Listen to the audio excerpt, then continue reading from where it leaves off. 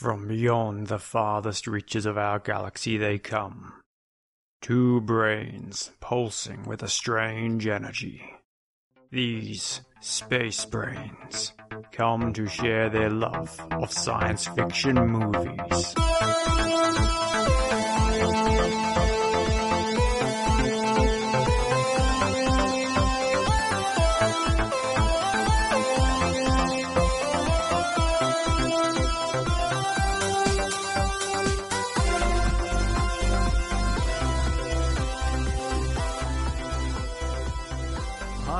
Welcome to Space Brain, the show where we joy watch science fiction movies and then talk about what was good and what was great.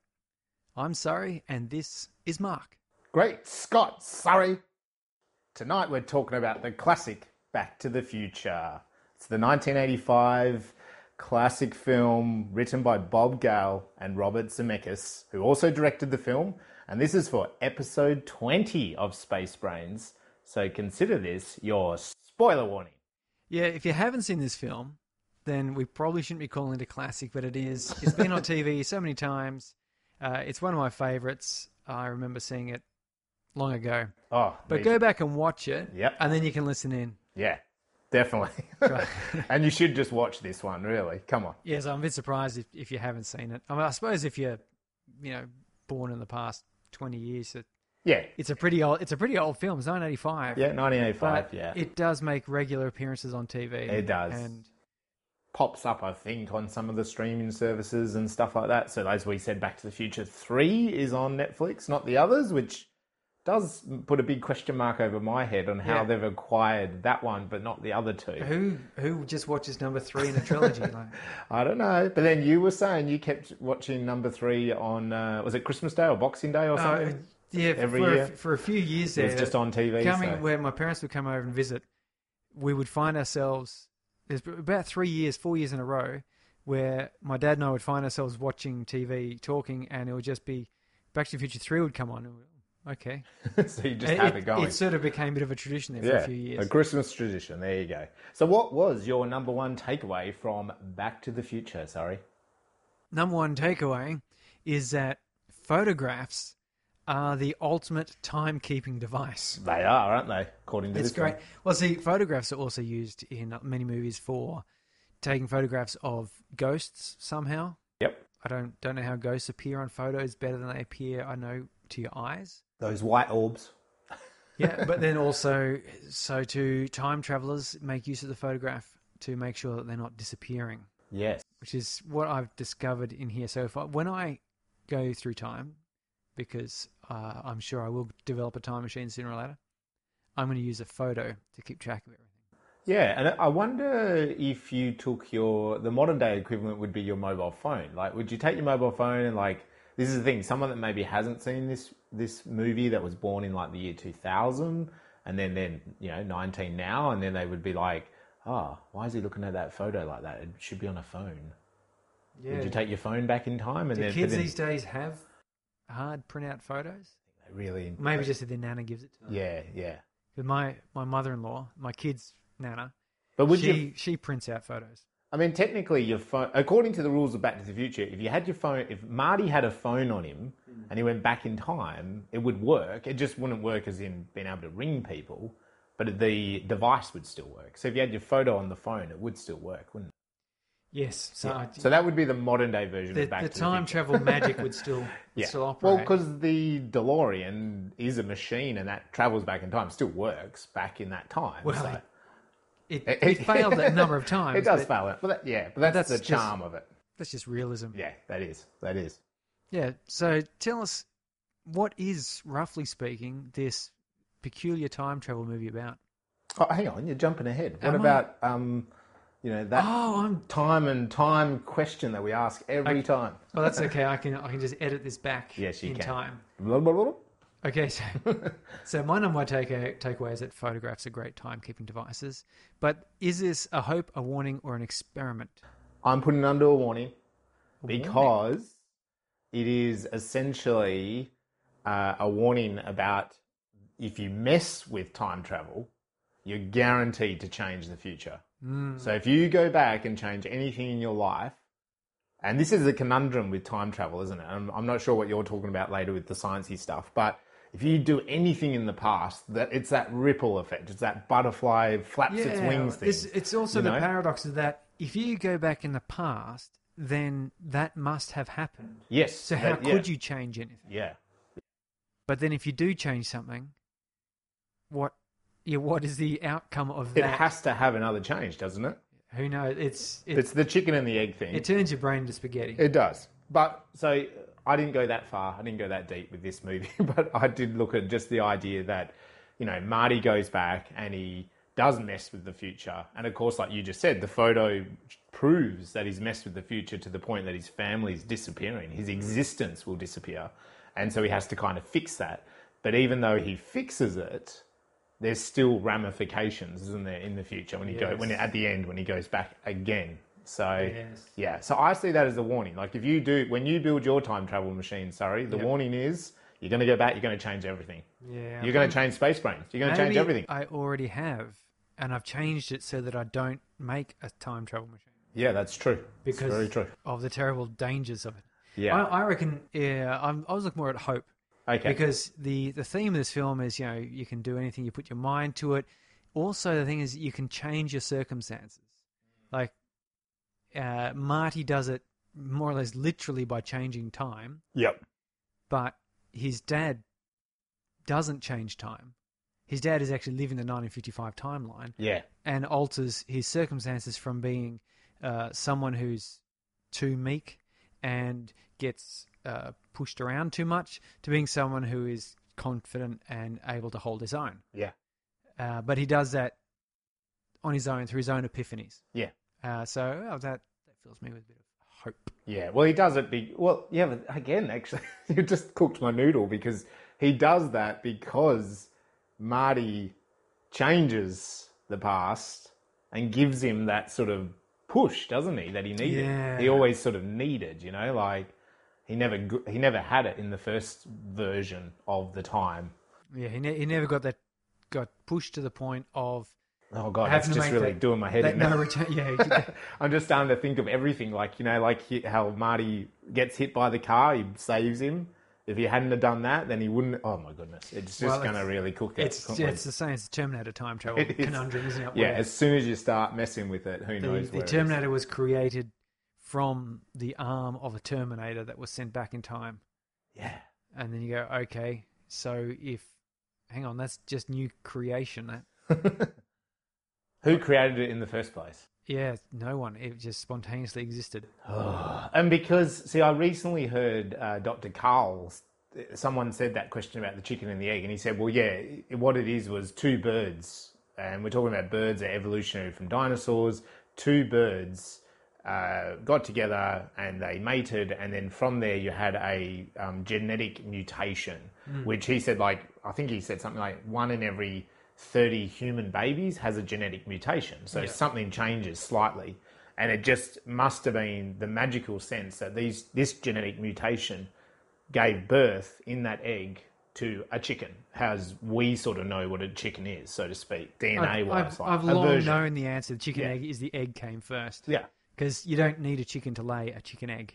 Right. You need whatever it is ever so slightly different from a chicken, but would not be identified as a chicken, lays an egg, and from that comes the thing that is just identifiable as a chicken. Because the chickens we have today are quite different from the chickens, of course, 100 years ago, because we've been breeding them. Yeah. And all sorts of stuff we do these days to chickens. Well, don't Google that, No, please. Do not Google that. So what have you been up to? Any time travel apart from the time travel stuff? No, I took to editing someone else's book. That was interesting. Okay. Oh. So a Facebook friend just basically put up his hand and said, I've written this book. It's a self-help book, guide to making friends, and said, would someone like to have a bit of read over and give me some feedback? And I went, well, I'd like to be friends. Yeah. So I did that. So that was an interesting insight into a different genre and different type of book. Yep. And other than that, no, I've been reading this fantastic book called The Innovator's Dilemma, which it's about how disruptive innovations basically overtake markets and bring large established companies undone. So, did we talk about Blockbuster and Netflix, or was that someone else I was talking to? No, we didn't. We haven't talked about those in any I don't know who I was talking in-depth about with way. that, but that was a case in point where Netflix came up with this product of DVD delivery, Yes. and talked to Blockbuster and said, "Hey, do you want to buy us or invest?" And Yeah. Blockbuster said, "Well, none of our customers want delivery, and that's such a small fringe thing, and we can't afford to do it the Yeah. way we are set up. You've got a losing product." Yeah. Yeah. And Netflix went, "Well, for us, it started working." Yeah. And Blockbuster doesn't exist, and Netflix is now one of the biggest entertainment companies on the planet. And so this book sort of addresses, well, how Right. does that sort of thing happen? Yeah. And the same things that he goes through the author, Clayton Christensen. He goes through the hard drive industry, the way the original hard drives, the 8-inch drives, and then the 5 1/4-inch drives.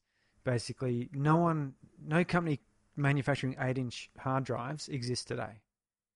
5 1/4-inch drives basically killed them. Same thing has happened to the 5 1/4-inch drive. 3.5-inch drives killed them, and the solid state drives are killing hard drives, disks, and it's the same pattern repeating every time. And these manufacturers, they make huge money. They're making good management decisions, but they're getting toppled by disruptive innovation. And the reason I'm looking at that is because I'm trying to develop Gravity Undone as a business model and as a sort of a product supply. Yep. So I'm looking. I've got to be one of these in some way. You've got to be a disruptor to A the disruptor, market. and the reason for that is because I don't have enough money to be what's known as a sustainer. Yeah. Yeah. So if someone invested, I don't know, $1 billion into my company, Yeah. then I could pick up like Disney is doing with its own streaming service. Yeah. It's got so much money it can actually just sort of Decide to do that. Yeah. join it. Yeah. It's in my opinion, it's not a great market move, but it's kind of one they have to do. They do. They sort of have to do it in order to maintain their autonomy. Yeah. But it's not a great move. If I had enough investment, I could do the same thing and use that part of that market to get income and do other things. But since I clearly do not have $1 billion, I've got a lot less than that. Maybe $1 billion less than that. So I've got to come up with this product which is cheap and relatively easy for me to produce, and is interesting to a market that is not a target of these large companies. Because that's how it starts off. They start off targeting customers that Netflix is not interested in, Disney's not interested in these customers, whatever that is. Get a bit of a toehold there and use that market basically to improve my product until it basically out improves the big guys. Yeah. Yeah. And that's what happens is at some point, whatever this product this business I'm going to have is going to become faster and better at developing whatever it is doing than, for example, Netflix or Disney or someone else.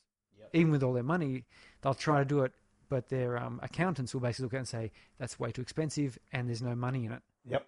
Because they're saying, you'll only make $200,000 a year out of that.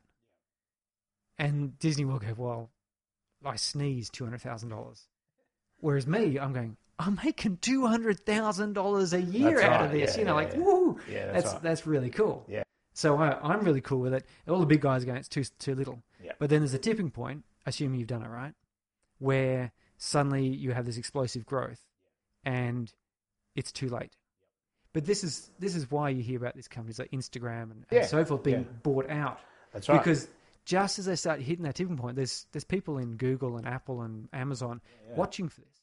And so if they see someone starting to hit that tipping point where they're going to shoot ahead and build a new market, rather than them trying to come up with a competing product, they just say, well, here's $2 billion, give me yours. Yeah, that's right. And then they have the resources and capacity at that point to develop it into something huge. Yeah, that's right. So it's funny. I don't know all the ins and outs of Netflix, but the Netflix guys are in Australia right now, and I heard them talk about this on the radio, where They're in Melbourne for there's the big media conference happening there, filmmakers and producers, the producers conference, and the Netflix guy. The one thing I just wanted to take from that was it was very similar. He said everyone in the industry turned to us, and you're saying Blockbuster, no one would invest in their idea. Yeah. And they just kept going. They were going, well, it is working for us. And, within a few years, look what happened. Blockbuster and all that have gone. Like, these huge companies went broke. Yeah. And the market collapsed on them, as things changed. But his one thing was, and it's a bit cheesy, but his one thing was, like, you never know what idea you've got that could be the next Netflix, could be the next whatever. Like, that's what they just had. They just had an idea and they went with it and they kept going with it. And it was a lot of hard work for a long time. But they then exploded and that was it. And he was actually saying a lot of young people just don't go for it. They stop themselves, with these ideas. Well, absolutely, because one of the hard things, and it's pointed out in this book that I'm reading, which is why I find it so fascinating, is the reason, one of the reasons that big established companies don't do the innovation is because the innovation, the disruptive product, is by its nature not fitting within anything you can predict. Yeah. So he's talking about in there the hard drive market magazine, which has all of the sales figures and production values and volumes and all the rest of it, and it makes predictions that go, this type of hard drive is going to make this much in sales next year, and so on.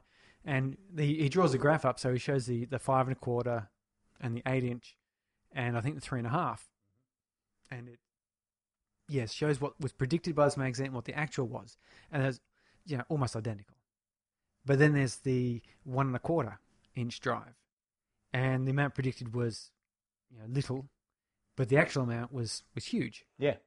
So all the people who were thinking about hard drives had this chain of thought, which was from past and into present. And they can't predict. They go, well, from all we can sell, it's going to be really little. But the problem is that the fact it's a disruptive product means that you can't use past to predict it. No, not at all. And that's why it's very difficult to do. So, for example, at the moment, you try and come up with any sort of product, and you ask anyone, how could you do a science fiction and fantasy-based entertainment system or network or website or whatever on the web? And they'd say, well, I suppose you have a free level, which is supported by ads, and then people pay premium to get no ads. Because that's been the dominant business model now for the duration of the internet. Yeah. And it's a slight evolution from print and radio and video and TV.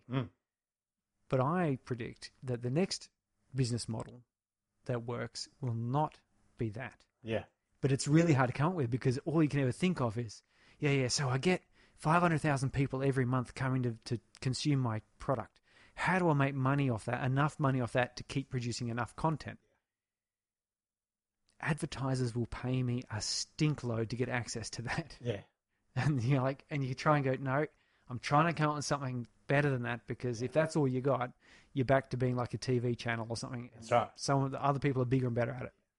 So it's very interesting topic there, trying to explore and trying to what he says, Clayton. He says that a sustaining technology or an existing market will see a product as a design or a technical problem. It's a matter of performance. Whereas a disruptive technology, to be successful, it's actually a marketing problem. So you have a product which is delivering DVDs, and you think, well, people like to browse walking into a shop, so this has got a deficit. We can't do it. We want to make our shops better. We want to make our organisation of our DVDs on the shelves better. Yeah. We want to have a higher quality of, not VHS, we're going to DVD. These sorts of thoughts. Whereas Netflix is going, well, okay, we've got this service. It's not that it sucks, it's that we've got to find the people who want mail order DVDs. Yeah, that's right. And they did. Yeah. So it was excellent. So the rest is history. That's what I'm looking at. if you want to know more information about that, you can go on to grabdowndone.net. Sounds good. Go to the Take shop over link the world. and books, and I've got an Amazon link that will Yeah. affiliate there because it's a fascinating book. Definitely. Okay, so Marty McFly, 17-year-old boy in 1985. He's in high school and he is accidentally sent 30 years into the past to 1955 by his good friend Doc in the DeLorean when he's trying to escape some terrorists, some Libyan terrorists. To put that in a perspective, that'd be like being sent back to 1990. Yeah, Which to me, I'm thinking, yeah, that's like, okay, I don't have my mobile phone or the internet, but... And I've got to admit, sorry, I don't know if you had this, and I think this is me getting a bit older, but watching it this time, it was a bit like 85 to 55. Like it didn't... when I was a kid and I saw, I'm like, 1955, oh my God. Yeah, that's like World War II. Yeah, just these finished. people are so different to us, but I had a different perspective this time on that time warp, and you just labelled it then, like, it would be like going back... Yeah, so if you're a 17-year-old today, you're born in 2002... Yeah. And you went back to 1990. So on TV, like instead of who's that fellow that they say that's it would be 1989, wouldn't it? That reruns. Yeah, Yeah, he makes the a joke about the reruns, reruns. yeah. It'd be Friends. It'd be... You'd be watching the one where Joey gets a bracelet or whatever, Yeah. and you go, oh, this is the one where Joey gets a monkey. Yeah. And they go, well, how do you know that? This is the new one. It's like, Yeah. I've seen a rerun. Whereas me, I'm thinking you're Friends or maybe it's Seinfeld or something. Like. And they did have the joke, didn't they? Like we'll go to TV. Of course, go to TV. We've got two. No one has two TVs, you know. I watched it on my large screen. Yeah. 1990, I watched it on my large screen TV. That's right. Yeah. You've got a large screen TV? Yeah. That's so expensive. So that's the overall, pitch of the film. It's directed by Robert Zemeckis. It's also written by Robert Zemeckis and Bob Gale. And I was watching a little bit of the behind-the-scenes stuff of this film, and Bob Gale, where this story came from him, the idea is that he visited his parents and he came across his father's yearbook. And he had the idea, or as a what if, writers have what if ideas. He had the what if you went back to, when you were in high school, you went back to your parents at high school at the same time. That was his what if. And his dad was something like president of student council or something, and he made him really think like he wasn't president of student council, and he thought of the guy that was president of student council for his era, and then his dad and he kind of had a real like, oh, that'd be weird. Imagine if you went back as a teenager when your parents were high school students. That was his what if. Really interesting, hey? So that was the original kind of concept that Bob Gale came up with, and then he kind of put that together with Zemeckis. So, how does this film start? Sorry. It starts with ticking clocks. It's so symbolic. Clicking tocks. Lots of them. A Ticking lot of those clocks. It's good because those we clocking know tocks. it's called Back to the Future, and we know it's going to be time travel related.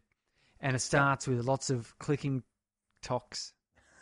ticking Clocking clocks. ticks, tocks. Move on. Clocks going tick-tock. Yeah, and machines, inventions, and the automatic dog feeding machine. We go past like some newspaper clippings, and then we see, like toasters going up and down, and we start to get the feeling that whoever lives here hasn't been here for a little while. Yeah, because the toast is burnt, it's been cooked a few times. Yep. The dog food is emptied out into a bowl overflowing with dog food. Yeah. And dropped into a can full of dog food cans. Yeah. And then the door opens, and in walks someone we don't know. Actually, we don't see the face. It's just his feet. Yep. And a school bag and a skateboard. Yep. I remember watching it thinking, oh, that skateboard's so cool. Yeah, it was so cool, eh?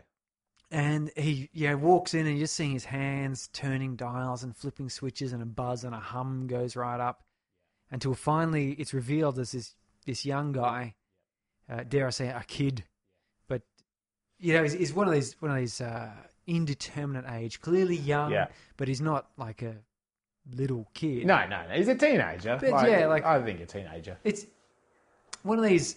He's an American. Yeah, teenager. he's an American teenage kid. How old was old Michael J. Fox? I believe he was 22, but that's fine for Michael J. Fox. There's is what he was a this was his youthful career. looking. Yeah. And he's got a guitar. It's a cute little travel guitar, which I never noticed before. No. I only remember the guitar at the end, but this little one, it's just got little body, so it's like a full size neck, but it's got a little body, so it's a travel guitar. It's something you can put in a backpack. For instance. Yep. And then he strums it, and it goes blam. This huge speaker explodes out, and he Yeah. gets thrown across the room, and it all falls down. And that's kind of little introduction. This is not a terribly serious movie, Yeah. and Comedy involved. and the main character here is into rock and roll. Yep. Clearly, Yep. he likes his guitar loud, and then a big alarm goes off. It's actually the phone ringing. Yep. And there's an exasperated or an excited sounding guy on the other end.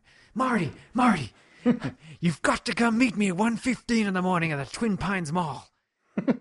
Something to that effect. And Yeah, he does. he goes, yeah, okay. We have the beautiful It's Doc. He says, Doc. yeah, Doc. Yeah, Doc, yeah. But we've got this great thing when the alarm goes off, it's 8 o'clock and everything is, Yeah. oh, is that all my clocks? Oh, my experiments worked. They're all exactly 25 minutes slow. And, of course, Marty realizes he's late for school. He's late for school. Which I did find that very funny that... And from there we have, so Marty rushes off, skateboarding, Walkman, and really the way to describe it, it's like an array of American culture on display. It is so 1980s, but it's like, this is American to the tilt, and you've got to kind of love it. Like they embrace it, like this dude, Marty, he's full blown, like he's on the skateboard, he rolls down, he's got the Walkman, he's got the jacket, he's got the shoes.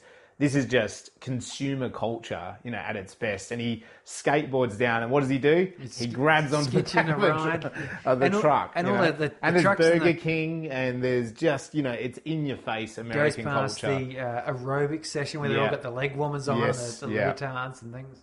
And even like because he swaps cars. And he then the one guy's like looks around and he's kind of like awkwardly like smiles at him, So he's telling us something about Marty. He's rebellious, He's he freaked out about running late for school. He's a bit cheeky. He's a bit cheeky.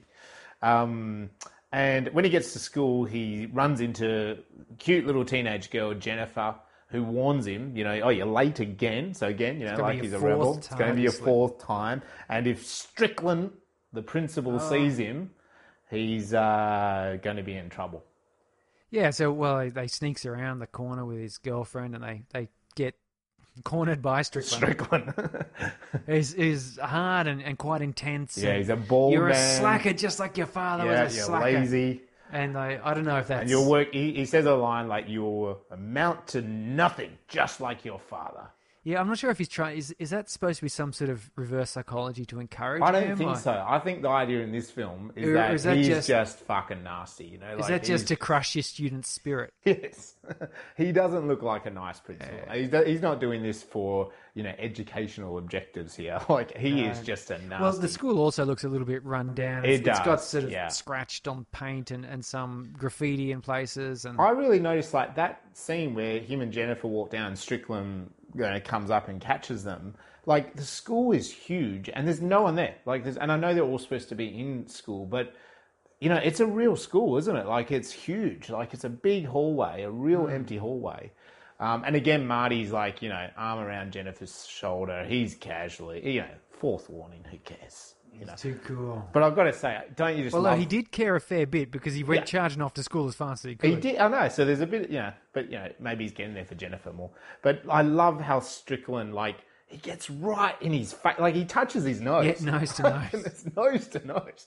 And that's what I mean. I don't think Strickland is this isn't good teaching 101. This is he's in your face, it's the hard ass, and it's a nice touch that he's basically saying, you're going to be like your dad, who's a loser, It's fantastic. He lets us know that he's going to be trying out for the band. Strickland tells him, you'll never get into this dance. Yeah. He says a dance thing. Yeah, dance. Play at the dance or something, but then it's Battle of the Bands we cut to. Yeah, but they are battling to get to play at the dance. Oh, okay. Is that what it was? That's what it was, yeah, okay, yes. that makes sense. So he and his band, and there's a good little bit of comedy there, isn't there? That he kind of walks up to a bunch of real 1980s looking band. Like they've all got long hair and the jackets, but he walks past them, and then it's his band. You know what I mean? And they're called the Pinheads. You know, of all things. That's quite a peculiar thing, considering he's into Huey Lewis and the News and Van Halen. But that's what I was going to say. Then he starts rocking out Huey. You know, he's doing the guitar solo. Oh God! And that's the thing in this movie. It just really blew my mind watching it again this time. But yeah, Huey, he's blasts out. Power of Love. Power of Love. Yep, thank you. And he's blasting that out, and they stop him. Too loud. Yeah, you're too loud too for the loud. 1980s.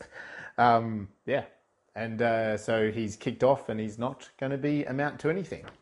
Yeah, so he leaves there with Jennifer, who encourages him and says, no, they just not have your taste. You know, you should put your demo tape in, though.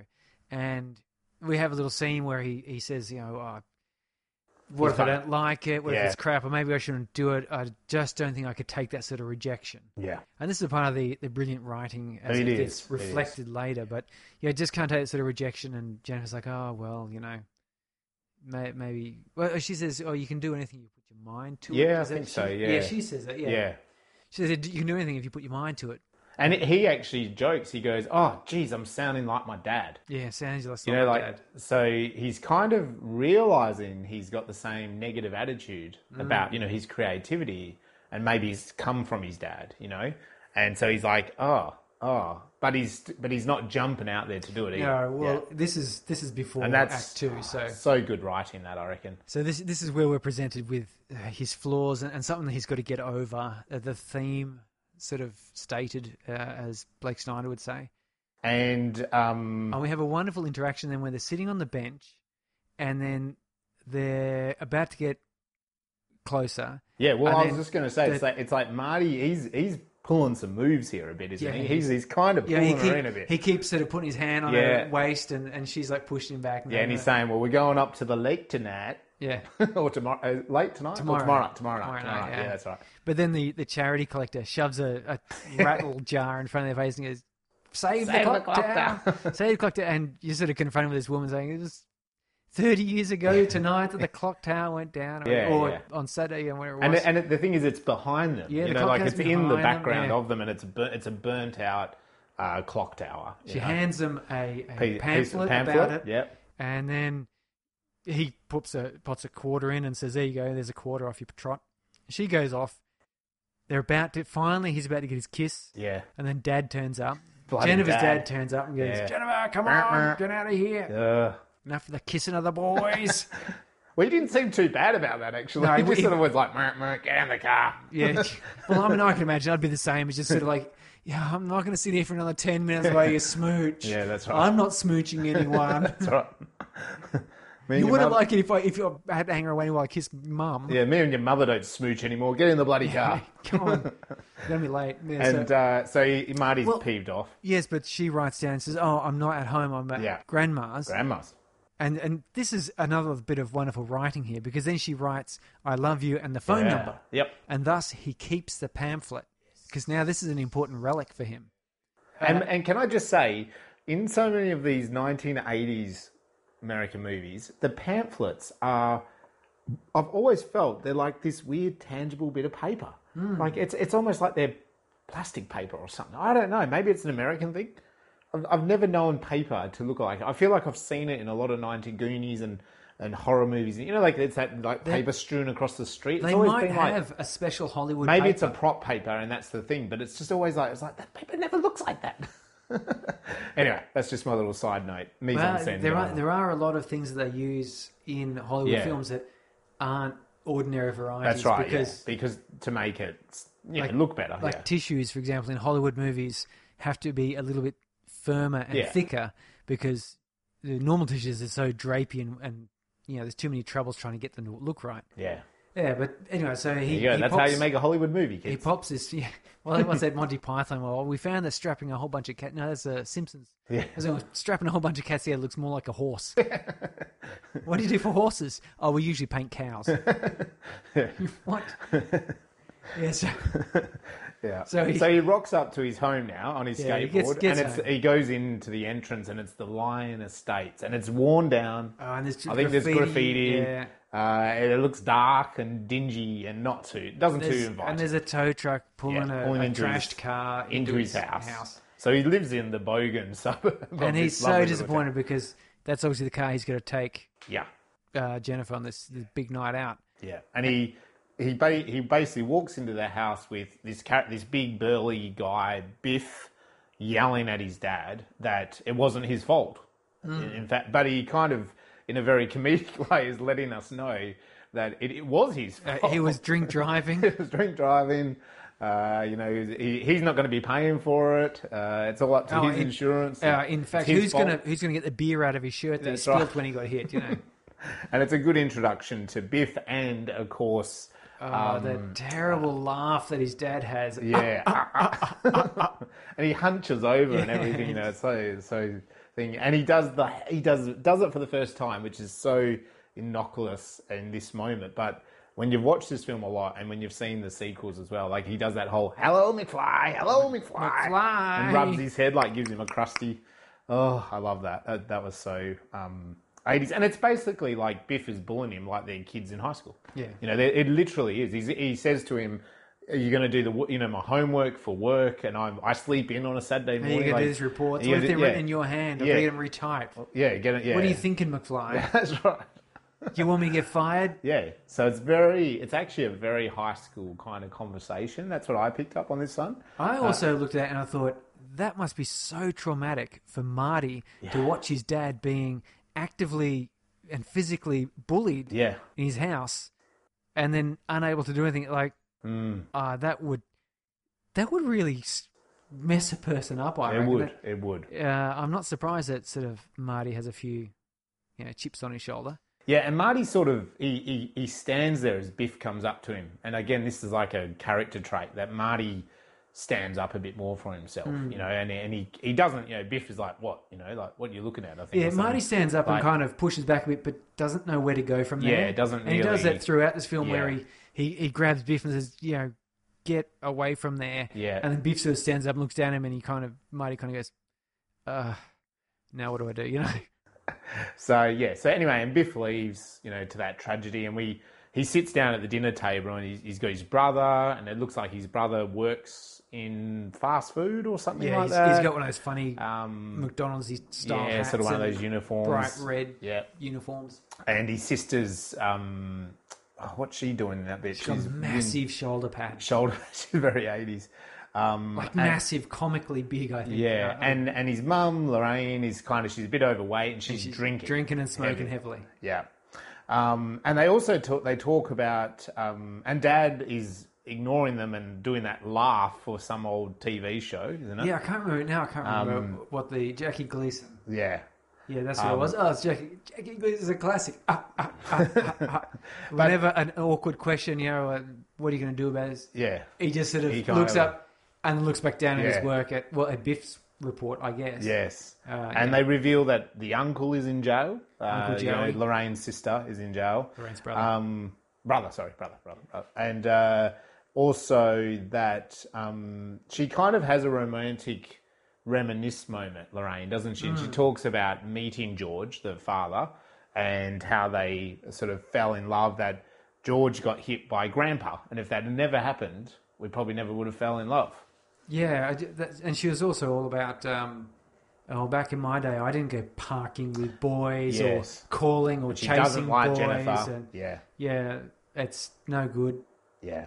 And George is, as we said, this horrible laugh, and he's distracted. Yeah, what were you doing there, George? You bird watching?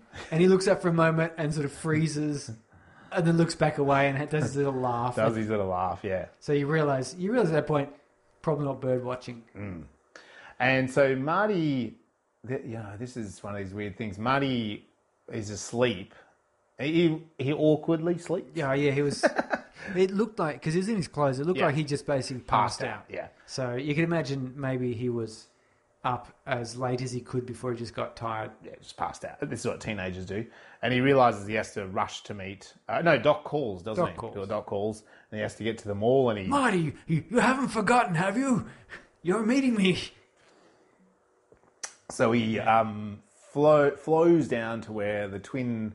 What's it called? Twin Pines Mall. And there he finds a That's dock. where the Peabody farm, was it? Yeah. Where he wanted to mate pines? Yes. Breed pines, Breed it pines. was, which I don't think that's the right term for it. No, I don't think so propagate is what you do with plants. But That's too big of a word for a Hollywood movie. Come on. he wanted to breed pines. Yeah. So he meets Doc at the mall, and Doc. And Doc is a crazy looking scientist, isn't he? You know, he's older. He's an older man. A classic mad scientist with his hair out everywhere, and the way he's talking excitedly and in snatches and fragments. Yes. Which don't necessarily join up or answer questions. Yeah. So Marty says, "What are you doing?" And he just kind of talks on about something else. Yeah. We don't actually get any insight here how Marty and Doc How they got a came relationship. to Yeah. be together. And do you know what? Really, I thought about that after watching it, and I mean, does it matter? Do we need to know? I always imagined, Right. from when I watched this back when I was a youngster, I always imagined Doc was actually worked at the school maybe as a science teacher or something, and or maybe Marty sort of bumped into him while he was doing an experiment in the field while Marty was probably trying to get away from a shitty home life. But clearly Doc had the amplifier and was, I think, building an amplifier was for a guitar. Yeah. Because he warned him and said, don't use it, the amplifier's a bit fritzy. Yeah, but this does tell us. I think this is a bit of a time point of the movie because, again, in the 1980s, it was kind of okay for kids to roam streets and do their own thing and maybe hang talk out with weird old men. The weird old men. I mean, because you can take movies like Dennis the Menace and stuff, you know, and stories like that, whereas the boy harked on to the other old man down the street, and that was fine. That was okay. It was okay. They had a relationship. Whereas, unfortunately, these days we would probably go, why are they together so much? Dennis the Menace is okay because one of the red flags that you hear is when it's the grown up who wants to play with kids. Yeah. Because then, if it's the kids that want to play with the grown but in Dennis the Menace, clearly the old man wanted nothing to do with the kid. Yeah, that's right. So anyway, but I think it probably says something about the time of the film. And it the is story interesting because it was. You know, I don't ever remember innocence. questioning that. No, I never remember questioning that. I guess maybe Doc Brown was a bit more of a father figure to him than his father was. And I guess that's the thing. Like, he is the absent-minded professor, and he's crazy. In his own way, he's so invested in the science. He's not interested in any of those other things. You know, straight away, this character is not dodgy, don't you? Well, you can tell because of all the clocks and the mechanical bits and pieces.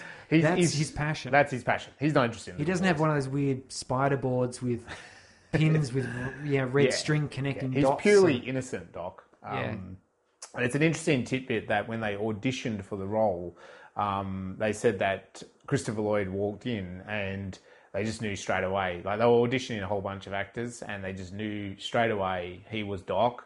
And his approach to Doc was... He came in as a boxer. He wanted to act all out in front of himself. So he'd be... the projection of him as a character was not just like him acting a scene, maybe as the script dictated, but it was that he would be out here like a boxer. Like, everything would be in front of him with his hands and all this sort of stuff. But Robert Zemeckis just sort of said, like, when Christopher Lloyd walked in being Doc, they were like, he's Doc. Like, there's no question. He's hired. We're hiring him, you know? And so that's a little tidbit for Doc. And he's so good. He's so good in this. Doc is great, isn't he? You love him. Oh, yeah, I know. Where he has those little... he'll say, why is everything heavy? And then he sort of looks at his eyes roll around a bit and he goes, of course, something to do with the gravitational field. He's so, visceral, isn't he? You know, and no wonder. I didn't know that. I watched that again in that bit after the making of After thing that, he does act in front of him. His body is an extension of the role and it's really out there, you know, like he's a clown, he's a boxer, he's an entertainer, but he's a scientist, you know, but it's all animation in front of him, you know. And exactly how many times in this film does Marty fall over? Almost every scene he trips and falls at least once. Yeah. You notice It's that? funny. It's funny, isn't it? As Because you Michael J. never Fox. thought, you would kind of almost pick that up as being a bit, uncoordinated, wouldn't you? You know, but he's not like that as a character. No, I think it's his enthusiasm as a character. So the Doc lowers down opens up the truck. Oh, there's a big reveal of a smoke and... Yeah. And a Yeah, and this thing's lowering down, and it is a DeLorean, DeLorean, yes. Which which is impressive on its own. I mean, come on, people. but we only know DeLorean from this movie. Yeah. Isn't that interesting? Well, I think we do. I mean, it was a car in America. Yeah, like, back in but I mean, as a kid, I'd never seen this car in reality. They've made very few of them. It's a sad story. So, and apparently they bought 3 for the movie and ripped them apart to make the one. So they ripped up the 3 that were ever made or whatever. They went through in the trilogy. They went through 6. Yeah, for this movie they went. Yeah, they destroyed 1 Yeah. in number 3 at the end of 3 where it goes off the cliff. Yeah. That's actually a real DeLorean being DeLorean. destroyed. So they made them rarer because of this movie. They made them more wanted and then rarer. Yeah, a good job there. Yeah. Yeah, so it rolls on out, and Doc explains that he has created a time machine. He loads his dog into it, which is kind of a bit callous almost. Yep. Except when you see, and this is the saving grace where you realise Doc isn't callous because he drives the car directly towards himself. Yeah. So confident is he that at 88 miles per hour, and that his calculations will indicate that maybe a metre before him, it will hit 88 miles per hour and jump through time. So that's when you realise he's not actually kind of being mean and testing on a dog. He was doing that as a demonstration for Marty because they needed a third party. It's like he's showing Marty that it he works. can't jump in and do it because then Marty will be left there for a minute going, what the hell's going on? Just killed Doc and he'd wander off. Yeah, and it's there's a great line there because he says, "When this hits 88 kilometers per hour, you're gonna see some serious shit." and the car's coming towards him. It is 88 miles. 88 miles per hour. Sorry, not kilometers. You are exactly right. Yeah. I actually, when I first watched this just the other day, I was like, did he say kilometers or did he say miles? Like in that first scene, and I was thinking, I wonder if he said kilometers because that's actually the scientifically, correct thing. But because the Americans do miles, so it's like that is actually kilometers are more. And I was like, oh, have they been smart enough to think he would talk in kilometers? But then later in the movie, it's miles. Yeah. So, yeah. The car hits 88 miles per hour, sparks fly, and it disappears, leaving behind only these awesome flaming tires lines and the spinning number plate. That's Jing, right. jing, jing, at a time. Why would the number plate come off like that? It's a cool visual effect. And isn't it a nice touch that Doc Brown, he actually got the vanity plate out of time for his time machine? Like really? Yes. I know, really? Like, really, would the Doc go to that much effort? Like, But he does also say to us, look, I figure... You know what? This minute is one of those... It was so good in the way they shot it and they put it together. I didn't realise, but I've said before, this is really the Pope in the pool scene again. Because in that minute that Einstein is over, he explains it all.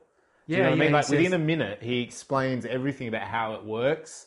And there's a clever, cool line in there as well that he's like, well, I figure if we're going to do time travel, we might as well do it in style. Yeah. Like, why have I picked that car? Like it just kind of explains everything that an audience member go, yeah, but what oh, okay, yeah, all right, I'm along with that. I get it. And then he pulls out the plutonium. Yeah, the plutonium. He says, oh, no, it's electric, but you need plutonium. You need something a bit more kick. Yes. 1.21 gigawatts. so in goes the plutonium. And then we get that again, it's that exposition where he's standing at the car's back again. He goes, oh, what am I doing? I almost went in without more plutonium. Otherwise, it's a one-way trip. Yeah, so explaining to us that you need it to get back. Yeah. And that's when the Libyan terrorists turn up. The Libyans. Well, Those the thing is, Libyans. I do remember back in the 80s, Libya was the big deal. Yeah. Like they were the ones who were supposed to be responsible for the was it 1984 bombing of the aeroplane over Scotland or wherever it was? Yeah, I think so. Yeah. Yeah. And so they were like they were one of the bad guys back in the day. They were the bad guys, and they come around in a Volkswagen. I mean, come on, people. I just found that a bit peculiar. I think that's a bit stereotypical. It's like not an American car, This is a European car, and they come in here and they're shooting, and it enables them to shoot from the top. And because they could have a slow-moving car, like it wouldn't be as fast. They could have chosen a Jeep. Yeah, because that would likewise have an open top and would be sort of rugged, I guess. But it'd be American, so... Yeah, so the Libyans turn up in their Volkswagen, as they do. It's a camper van. Yeah. It's got the roof slid open. They corner Doc Brown, and they shoot him. Yes. Which is quite harsh. It is very harsh, yeah. But, you know... He gets shot. He did steal plutonium from terrorists who were going to blow stuff up, so Yeah. I'm guessing they don't have any problem with shooting people. Yeah, and they turn their attentions to Marty. So he jumps in the DeLorean and takes off, and they give chase. And they're tearing around the car park, and then they pull out a bazooka. Yeah. So 80s. I know, that was... Just the bazooka on the shoulder. And so he takes off, and of course, because Doc had sort of said to us about the time machine rules, he'd set it up that it was going to go back to 1955. Yeah, the day I slipped on the toilet bowl and hit my head and thought of the flux capacitor, so I Yes. invented time. So I'm going to go back and watch that again or something. Well, it was first one was you go back see Christ December 25 0. I'm pretty sure even if there was a person called Jesus, Yeah. December 25 year 0. I think that's not been already disproven. anywhere anyway. near his birthday. Yeah.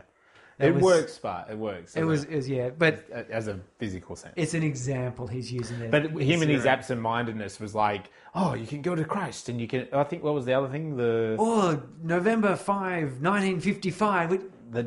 It was a pivotal moment in science. And then he sort of goes a bit dreaming. That's when I invented the time travel, like, Yeah, the flux capacitor. which conveniently is also just a week before the clock tower gets struck. He does. So it's a great bit of visual storytelling because as Marty is being chased by the Libyans and the bazooka, he hits 88 miles per hour We've got a couple disappears. false positives though. Yeah. Where it was going up, he shifts up, it goes up, We did. runs out of room, and he has to turn. He Turns the car, yeah. Because everyone watching is waiting for him to go to Yeah. 88 miles because we know that's where the story That's the rule, starts. yeah. That's what we know is we're going, okay, Yeah. we know this about time travel. Okay, here's the time travel device and here's the rules of how it works. Yeah. Now make it work. Yeah. And we want to so see what happens. I think there's twice where Yeah, he got gets close. closer and closer and closer Yeah. and then it slows down. Yeah. And so you're sitting there just going, just bloody hit But 88. it's good edge of the seat stuff because these guys are chasing. And his car's going fast. He sets a couple of false dawns, and then he's getting closer and closer and closer, and they're like loading the bazooka, and they about to fire it, and he's also about to hit this like film film box. processing box. Film processing box in the middle of the car park. These days it'd be like a Muzzbuzz. For all the kids who are unsure of what a film processing place is, it's where you used to take your camera and you'd leave your film for a few hours whilst they put it through a chemical treatment to get photographs. It doesn't basically explain it to a generation that's 19 right now. Anyway, and so I love this because it's just like instantly we go back. He's then in a farmer's field. Oh, yeah. And he's like tearing through, Lightning he hits crackles a scarecrow. Scarecrow, and of course we don't see what happened back in 1985. We're just now it's just instant. We're in we're in this farm field and all this sort of stuff. Well, that's because we're with the camera that was inside the car. Inside the car, yeah, which is great. I think that's a really good visual metaphor. So he crashes. He's like and he's tearing through this farmyard, and he hits a barn. And he kind of crashes into that. Yep, smoke pouring out everywhere. Yep. And the Peabody Farm family come they all in like and they open the barn door and they look in and they see this. What's that, Pa? It looks like a airplane with no wings. Yeah, and the young boy says, "That ain't no airplane." And he holds up his comic book, and it's like an alien ship that looks like the DeLorean. And of course, the DeLorean doors open upwards. Yeah, there's going doors. And Marty, in his radioactive suit, hops out, and they're like, "Ah!" Yeah. The farmer attacks with a shotgun, as all farmers have shotguns, and he gets back in the car and fangs it out of there. Yeah, just shoots on out of there. And gets back to Lyon Estates, which is old neighbourhood, but it's still farms. The gates are just there. They've just and there's been like built. some earth moving equipment just at the start, but it's still farm fields. Yeah. So it looks like they're just starting to make this develop estate. this area. Yeah. And he gets there and he stops and goes, "Oh, okay, I can't go home." It's starting to dawn on him that it's 1955. Yeah, I think he was still quite confused about it all. It's dawning on him, though, that he's not in Kansas anymore. There's something weird where and he is. goes to start the car up again, and it won't start. Yeah, this is the first time the DeLorean fails. Evidently, the first lot of DeLoreans were quite prone to not start. not working. But in this case, I think the flux capacitor kind of turns off. And To be fair, he did just travel 30 years through time. I mean, You've got to expect there's going to be a bit of wear and tear on the old engine. I know. So he wheels the car behind the sign of the line. Yes, effectively saying, if you lived here, you'd be home by now. Yeah. Home in the future. That's Or right. something. Yeah, live in the home in the future. The Do you know state what? of the I future. didn't really. I've just realised what that means. Yeah, you'd be home by now. You know. Yeah. I didn't sort of like it didn't twig with me this time. You know, like I'm just Yeah, so See, that's it, clever. then he See how does clever that is. Everything in this film it means something. You know, like there's not a single thing that doesn't mean something. And he's got a 3-mile walk into town, Yeah. which he has to walk in, which means that previously he skateboarded 3 miles. That's like 4.5 kilometres. So what you did in the 80s. 4.5 kilometres, that's a long way to is. drag behind cars. But anyway, that's what he did. Yeah. So he walks into town where we get a look at the 1955. And the thing is, the town is like it's clean, it's nice. Yeah, it's all just like a new built town. It, Like it looks good, and the clock works. clock We works. get a clear shot of the clock working, and he's picking up that the error is quite different. Well, and, he's following the same route that he skateboarded through, and, Yeah. and similar things are happening. but it's different. So we get the not enter Sandman. I was going enter Sandman. Bring Mr. Sandman, bring me a dream sort of song is on, and there's like the record store there. It's got the Ballad of Davy Crockett, I think, which plays later on. And instead of having the re-elect Mayor Goldie van, it's another van saying re-elect Mayor Old White Man. Yeah. And everything's all shiny new. And instead of the Triple X theatre, it's showing Ronald Reagan movie of some sort, which I thought was interesting. Yep. Because there's a future reference to Ronald Reagan. Because in '85, Ronald Reagan was in power. Yeah. And a man, and everyone's wearing different. They clearly look like they're wearing, their costumes are sort of 1950s. They're all in suits and stuff. Yeah, all the men are in suits. And where the stuff. aerobics was in '85 is actually a cafe. Yeah. Or a milk bar. And a man dumps a paper and he picks it up and it says November 5, 1955. Yeah. Yeah, so he goes into the milk bar. He does. To get a phone. He says, "Where's your phone?" Yep. And he goes... Looks up Doc. Looks up Emmett Brown. Yeah. And tries to call. Yeah, and the phone rings out. Yeah, so he rips the paper out and he comes out. And then we get this funny thing is, hey, boy, you're going to buy something here? I thought it was pretty ballsy of him.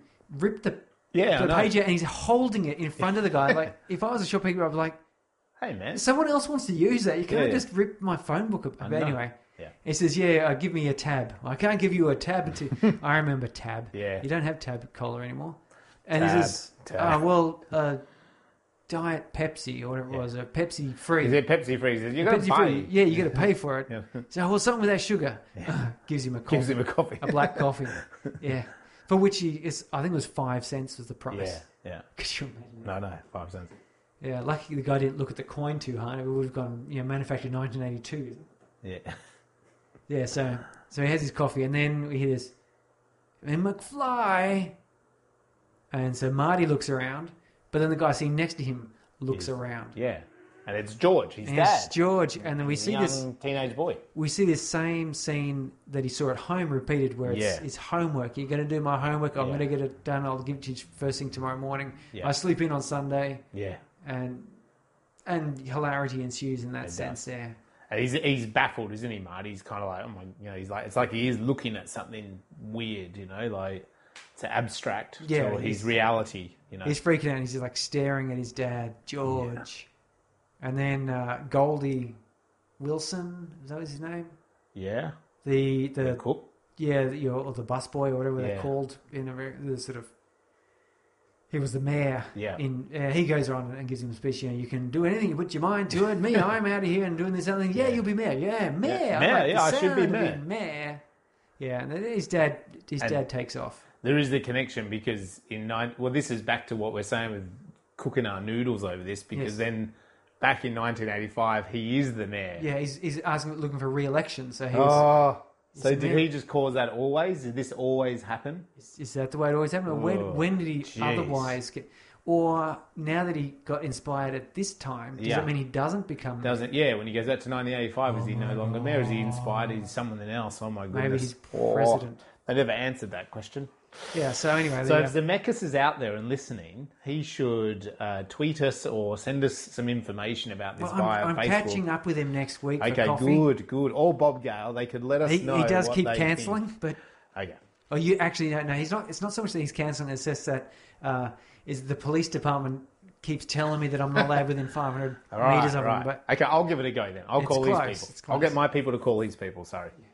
Walt will call up. And anyway, so when he turns around, his dad's gone after dad's this gone. commotion, and he rides behind a bike, so he chases after him, and he does catch up on his bike. He sees Yeah, it's out out in the front of suburbs, out in yeah. the suburbs now, and he's looking for his dad, and he notices he's up the tree, and he's got binoculars, and he kind of takes it all in, Marty, and then he's like, Bird watching, but he looks across the street. he sees that he's looking at a young girl through the window, and he's like, Dad, you're a pervert.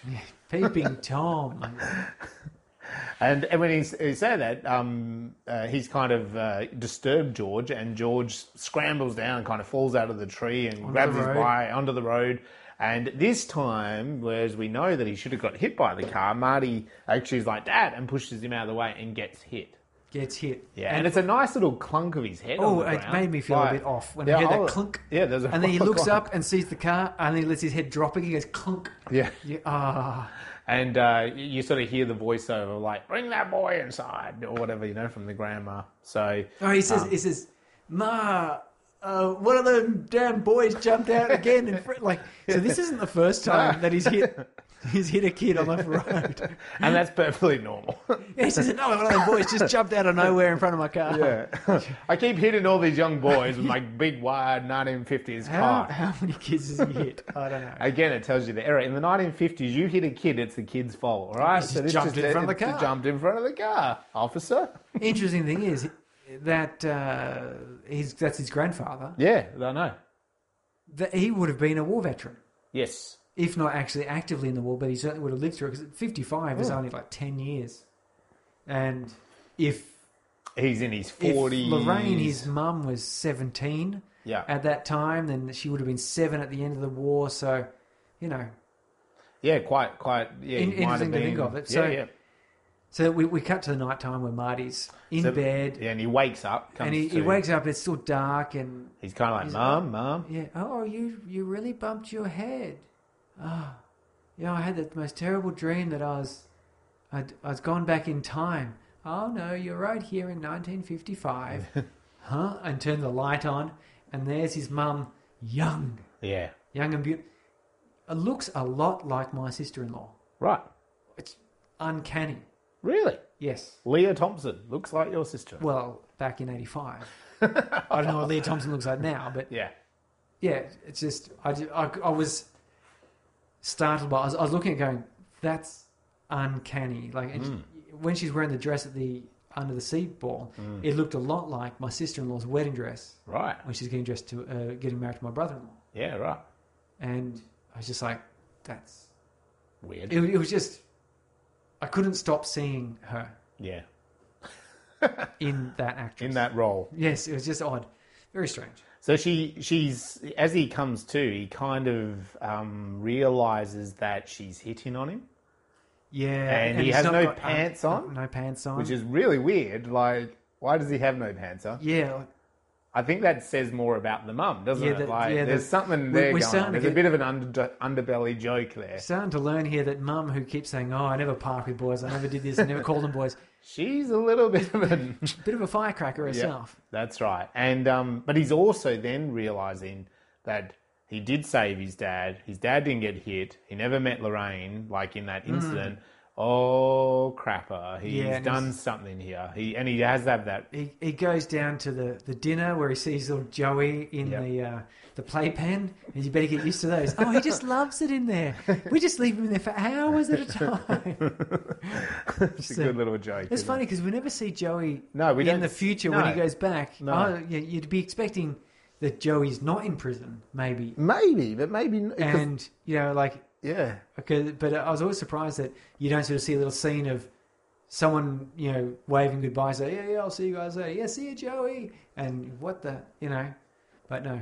So we never find out his fate. Maybe he still just goes to prison because he enjoys behind bars. That's so right. much. That's the joke. But yeah, Marty is totally freaked out by the fact that he's at his dinner table and his mum wants him to stay the night and squeezes his leg, and he goes, nah, I'm out of here. So he runs for it and finds his way to Doc Brown's place, where he knocks on the door, and Doc Brown is a bit weird and sort of lets him in. He's got some weird glowing contraption on his head. Yep. And sticks a sucker onto Marty's head and says, don't do anything. And then tries to supposedly read his mind, which he does. Marty then reveals that he's from the future, the time travel machine. And Doc Brown says, you know what this means? This doesn't work at all. And he takes his ridiculous thing off his head. And there's all smoke coming out of the power unit. Yeah, and it's it's quite... It's a useless piece of machine. You get the feeling that he's been doing sort of weird science a long time. Yeah. And he... but he doesn't believe Marty to begin with. And Marty has to kind of convince him that he is from the future. Yeah. And so he tells him the story of inventing the flux capacitor and falling off the toilet and hitting his head.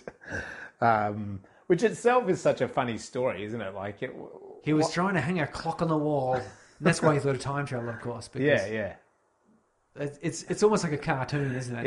It's a total. Because that's what you see in a cartoon where they're doing something with a clock and they get hit on the head, boom, and their eyes swirl. That's right. And then they're in a different time. You can imagine him doing that, couldn't you? Christopher Lloyd or the Doc. So he does prove him, and so they have to kind of like come up with a plan. And you said it before. Like it needs, was it 1.8 gigahertz? 1.21 gigawatts. Yeah, and he's like, Doc now in 1950 was like, what was I thinking? Like, how can you come up with that much power? Like, and Marty's like, plutonium. He's like, I'm sure in 1985 you can buy plutonium at the grocery store. And, which of course you can't, but, it's a funny, like, analogy, isn't it? For like this Doc person understanding, like, why did I make it so powerful, And as if he had a choice. I know. Maybe it actually would have required 50 gigawatts, but he managed to make it down to only 1.21. Yeah, so. I know. But it's such a real nice, again, writing and how the actor plays it. Like, there is a genuine difference in these docs, and, because there should be, because there's 30 years, and but it's just so genuine, because he's still got very similar traits, but it's like just in that scene alone, it's kind of like, what was I thinking? Yeah, the difference is, plutonium. Like, yes, well, the Libyans wanted me to build them a bomb, so I took the plutonium and gave them a casing full of second-hand pinball parts. Yeah. So it like suits his character, but it was I had a real good laugh then. So they need to concoct a plan, and of course in that scene as well to power the car, but he's got no answer at that moment in time. But he also says to Marty, you need to like stick clear of everything. You can't interfere with anything. And then in that moment, Marty's sort of saying, well, I kind of ran into my parents. Yes. And I might have kind of made it that they don't fall in love, And he pulls out the photo, does he? He does. He pulls out the photo because that's what escalates the stakes of the story, doesn't it? And his brother in the photo. And look, I've got to say, I mean, I know you said about the photo, but I remember being a kid, and again, you and I grew up, this was the normality of photos, these pieces of paper, Kodak paper, and it's like his brother was disappearing, or had disappeared. His head was gone. Yeah, and it's like, oh my God, special effects 101, this is amazing. How did they get rid of his head? It also no Photoshop. It makes perfect sense. It does. Except when you think about it, you go, how is... Okay, I can understand the photo would no longer have his brother in it because the photo was taken without his brother. Although it still doesn't make sense, though, that if his parents didn't get together, it's not like they just wouldn't have the first child, but the second two, Second two, yes. And they'd have the exactly same photo, just not without the older brother. Yeah. But you could sort of say, okay, so you But don't... it's the mathematical calculation of it. You could sort of say... Was it the... They could still get back together and have Marty and his sister. Yeah. Okay, so... There's still time. But this is not that. This is the case where the head is gone. It has dropped off. So the photo is slowly unraveling. Yeah. Which doesn't make any sense whatsoever. Well, I guess the thing is, it's kind of like every second they're not together, or every second their destiny is not coming together. Like the longer they're apart, the future then unravels. But it doesn't just. I mean, that's what they're saying. But wouldn't the piece of paper itself disappear? Start disappearing? Because he pulls out the thing and part of the and his the brother corner and the paper's is gone. Yeah, actually gone. Yeah. But anyways, it's still very cool. It's a storytelling device. And it fits with the feeling of the movie. It does. You've already accepted that there's this flux capacitor and a DeLorean that can travel through time when it hits 88 miles per hour, powered by plutonium that produces 1.21 gigawatts. A disappearing brother in a photo is the least of your concerns. Yeah. And I mean, like, when you just said it, like, I was thinking, wouldn't actually Marty disappear first because he'd be like the third child? Like, wouldn't it kind of go the other way? Like, there'd be more plausibility for the first child still? Because say they get together later in life, the first child. That his older sister is the first. Yeah, but anyway. But I love it. I love that. The whole photo. point of that photo is to show you that there are genuine stakes and there's a timer. There's a time limit on it. There is. Not just... Now there's like a ticking because, of time. course, he shows Doc the note about... and this is one of my favourite scenes. There's a number of lots of favourite scenes, but there's one scene that I really didn't appreciate until watching it multiple times, as I have done now, is he says, why... I can't be stuck here for 30 years because it's still saying 1.21 gigawatts, we can't do it. Yeah. I can't be stuck here for 30 years. I've got a girlfriend. Look, this is all you need to know about it. And he unwraps the thing and shows him the note that says, I love you, and the phone number. But on the other side is the clock tower. Yes. And so anyone, if you haven't thought of it already, you're going, oh, that's right, clock tower gets struck by lightning. Yeah. And then, of course, that comes up a little bit later. Yeah. Doc says, lightning bolt. The only thing that could produce that much power would be a lightning strike, but we never know where that happened.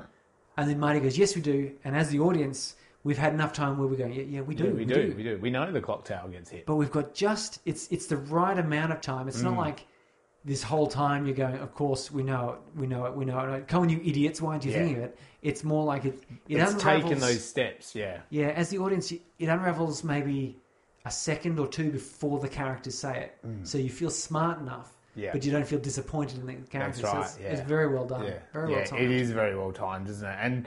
And so that it sets in motion that, okay, Marty, you're going to go back. You've got to go back to school. You've got to get your parents back together because your future is dependent upon it. Yeah. And we've got to wait till Saturday night for the lightning strike, no matter what. Yeah. So you've got to fix it before then, and then that will be the only way we can get you back to the future. And you still actually being alive to go back to the That's right. So they at school, the thing is they realise pretty quickly that Lorraine, his mum, is head over heels for him. And he's trying to convince George to kind of he introduces George. He tries that once. And it doesn't. She's kind of more interested in him, and George, creeps away, kind of disappears. And then at lunch, he tries to get it in. And in here, we kind of learn that Biff is trying to get into Lorraine's pants. He's not doing it in a very nice way. No, he's a nasty boy. He's a dirty boy. In fact, when you're looking at it now, you're thinking, why is he not in prison? Yeah. Because I'm sure he got away with a little bit of, I think in 55, there was probably a fair bit more sort of Yeah. misogyny and male privilege. So going that's on probably there where he got away from it. And he was a big dude, and he was the popular, he was just the big physical guy. Because I must admit, in that scene, Biff keeps trying to get him. George isn't interested, and Marty stands up, to the situation, and Strickland just kind of watches them. Yeah. Did you notice that? And then someone else throws a paper plate. He's like, "Oi!" You know, like it's like, well, hang on, that kid was just about to like punch out the other kid. Yeah. There's about to be some real blood like going real on blood in there, thing, you know. So I love Biff in that. He's like, "I'm going to cut you a break for being the new kid." like just that one little break from Biff. George isn't interested, and George lets him know.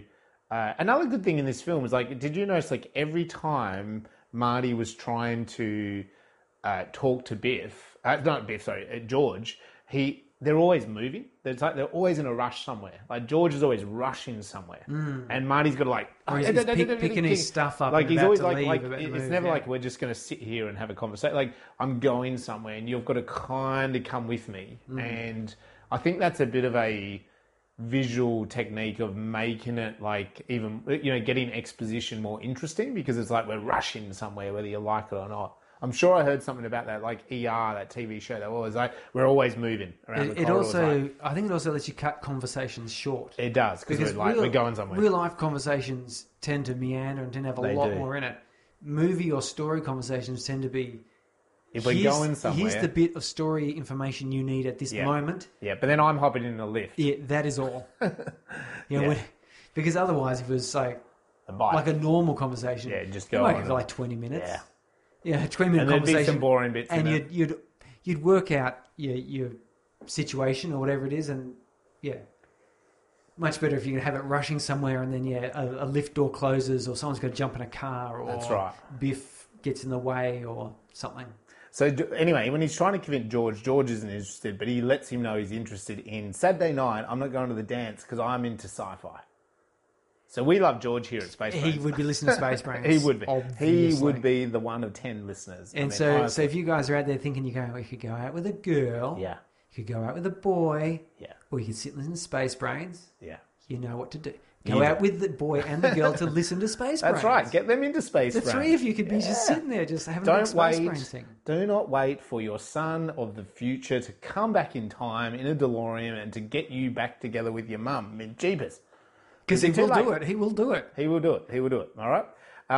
So he then, there's a great scene where he rocks up in his spaceship, plugs in the guitar. Plays in the Walkman. Plays it on the Walkman. Yeah. And puts the headphones on, and George is sleeping in bed, and he calls himself Darth Vader, and he tells him from the planet Vulcan. From the planet Vulcan. So he just grabs bits and bobs from sci-fi culture and tells him he must ask her out. Yes, that's not suspicious at all. No. So then the next day, George rushing up to Marty, it's the other way around, and he's all disheveled. Constantly flopping his hair to the side. His beautiful hair. Crispin Glover's hair in this is so cool. And he's then saying to Marty, "No, like I'm going to do it, but I need your advice." And there's a real nice like opposite here, isn't there? Like a father-son moment, but Marty's the father, and he's like telling him the tricks of you tell you the stuff that chicks like. Chicks like, this is the crap that girls like. This is stuff you just have to say to get girls like. You don't have to believe it or think it, which we believe, because he does a bit of it. We saw him schmoozing with Jennifer earlier, so it's at the diner, it's at the milk bar. Milk bar, yeah. And all these teenagers are bloody high on milk, aren't they? Have they never had pasteurized milk before in their life? Because they are off their chops on milk, aren't they? In this scene, they're pretty. They're happy. Dancing, they're happy, they're really loaded up. It's going, and then, George, to get his confidence up, he says, "What's his name? Earl, milk, chocolate," and he takes a big gulp of it down. Yeah. I can't help but think that's kind of a bit of a play there. Cause in '85, I don't know if you had milk bars so much anymore, but The idea was like what people do in bars, like throwing slimy a shot, Yeah, he slurps down a big gulp of chocolate milk. And I did notice, like, he really slurps and slammed it on the bench, and it actually sprayed the what is it, milk barman, and he but the milk barman was just like, yeah, it's like, could you imagine you sit like, there, imagine a teenage kid spilling chocolate milk. Okay, here you go, some chocolate milk, like slide it down the bar. But it was a nice little it was scene, sort of almost and it's interesting to think that they made this first film without the sequels in mind. Yeah.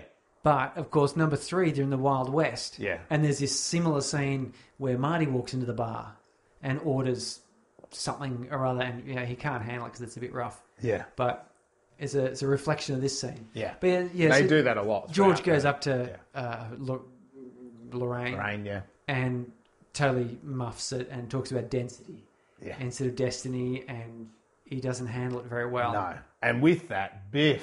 Oh, fucking Biff. And you just did it then. Marty was like, oh, Ah. he rolled the eyes like, I mean, come on. And what does he do? He puts his foot out and trips him over. Yeah, he just can't help it. He can't help it. Good on. And then so Biff has tripped over. He's like, get him, and all these buffoons. Marty pushes them all over in one, And real shoulder good sort of charge them. shoulder charge, yeah. And runs out, and there's these kids on. Wooden plank scooters. Aren't they Billy Box scooters or something? Yeah, That's the name something of them. like- I just suddenly I remember my mum saying something like that. But they're kind of skateboards with crates on top of them, and of course Marty just kicks the crate off and still he goes, "I'll give it back to you." So it's a nice save the cat moment. Yeah, I'm a good guy. I'm going to give you back your skateboard, kid. Don't worry. But I need it. And he takes off skateboarding. And everyone's a bit like, "What the? Yeah, they've never hell is seen anything like guy?" this before. And Biff and his mates jump in their car and they terrorize through the town as Marty, slingshots it around that beautiful town centre of Yeah, it this. does this all these tricks. Grabbing the back of grabbing the backs of cars the cars and jumps and whatever else. and the sparks flying off the That's right. steel as he goes up. That's it. And anyway, and then the Biff fangs it up behind him, and he's holding onto a car, and then he looks ahead, and he and Biff is going to murder him. yeah, he's going to run him over. He says, "I'm going to ram him," because there's a truck there, the back of a truck. Yeah. And of course, as a kid watching this, I was like, "Oh, Yeah, you thought. oh, because we know he's not going to do it. It's Yeah. not going to." But I'm looking at it as an adult, I'm thinking, that's murder. Yeah. He's hammering this car, and Yeah. this car weighs a ton and a half or something. If he hits him, he's dead. Yeah, Marty is going to be cut in half by this thing, Yep. which really pains. Biff is a really psychotic person. He's very rough with Lorraine, and if George doesn't intervene at the end, Lorraine is not getting out of that unabused. No, she's And toast. he is gonna murder Marty. At this moment in time. Oh my goodness me! But he's not a nice guy. He's the villain. So yeah. And anyway, But it's not just he's not a nice guy. He's really it's portrayed in a cartoonish way in this movie. But when you really sort of analyse it, you're going, he's actually kind of is a step up from what maybe is needed. But I guess it makes it funnier when the poo falls on him. so and that happens in each movie, doesn't it? Yes, in the sequels. So he always gets a cart dumped. full of manure or something. So in this one, he's about to murder Marty. We'll make it a more serious adult film.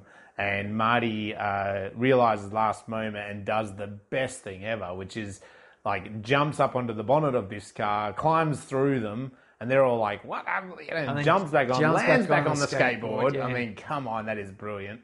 And they're all so distracted by that of course they haven't had time to brake. And Biff then, screeches on the brakes and they hit this truck of manure. Yeah, and it fills the whole car. It fills them up. They are loaded to the top, And I think Biff then says, I'm going to kill him. Yeah, I'm going to kill him. Everyone in that car would have been like, I thought you were just going to kill him. I thought that was it just then, wasn't it? That would be the realistic version of those people, those teenage boys would be like, I thought you just tried to do it then. Yeah, so also we're leaving because we're not as committed to that as you are. Because we all, we'd all be second degree murder there, wouldn't we? I think we would. We're kind of accomplices. Anyway, so then Lorraine as well is more in love. There's a great line there, I think they say. He's a "Where is dream or something. Yeah, and they're like, where did he come from? And she says something like, I don't know, but he is a dream. He can't help himself. Which again, really great writing because all of that is mystical and stuff like that. Anyway, he goes back to Doc's place, and Doc is actually fast forwarding, rewinding the tape of which we know his death is on the tape. And that's what Marty is. Just prior to his death. Yeah, so we see that he hasn't been watching it, but there's a nice little tension in that scene that there's almost the impression that and Marty sort of says, look, there's something I've got to say about what happened on the night that I came back. And he's like, no, you can't tell me anything in the future, But there's this sort of moment there, isn't there? There's a bit of tension in that. Like, maybe has he watched it all, or has he watched it? And he does a great thing. I thought you would have liked. Did you like this scene where he's like, "I've built a replica of the town, but I haven't had time to paint it." When I put it to scale. When I watched it, I just thought of you. I'm like, that was a great line of the doc. Like, I didn't have time to paint it. Like, I was just like, "Oh, Surrey would like that." Like, and put it to scale, because it's like the whole enacting of that was just. It was pointless. It was. It's like, now you let go of the toy car. And he puts the car battery onto it.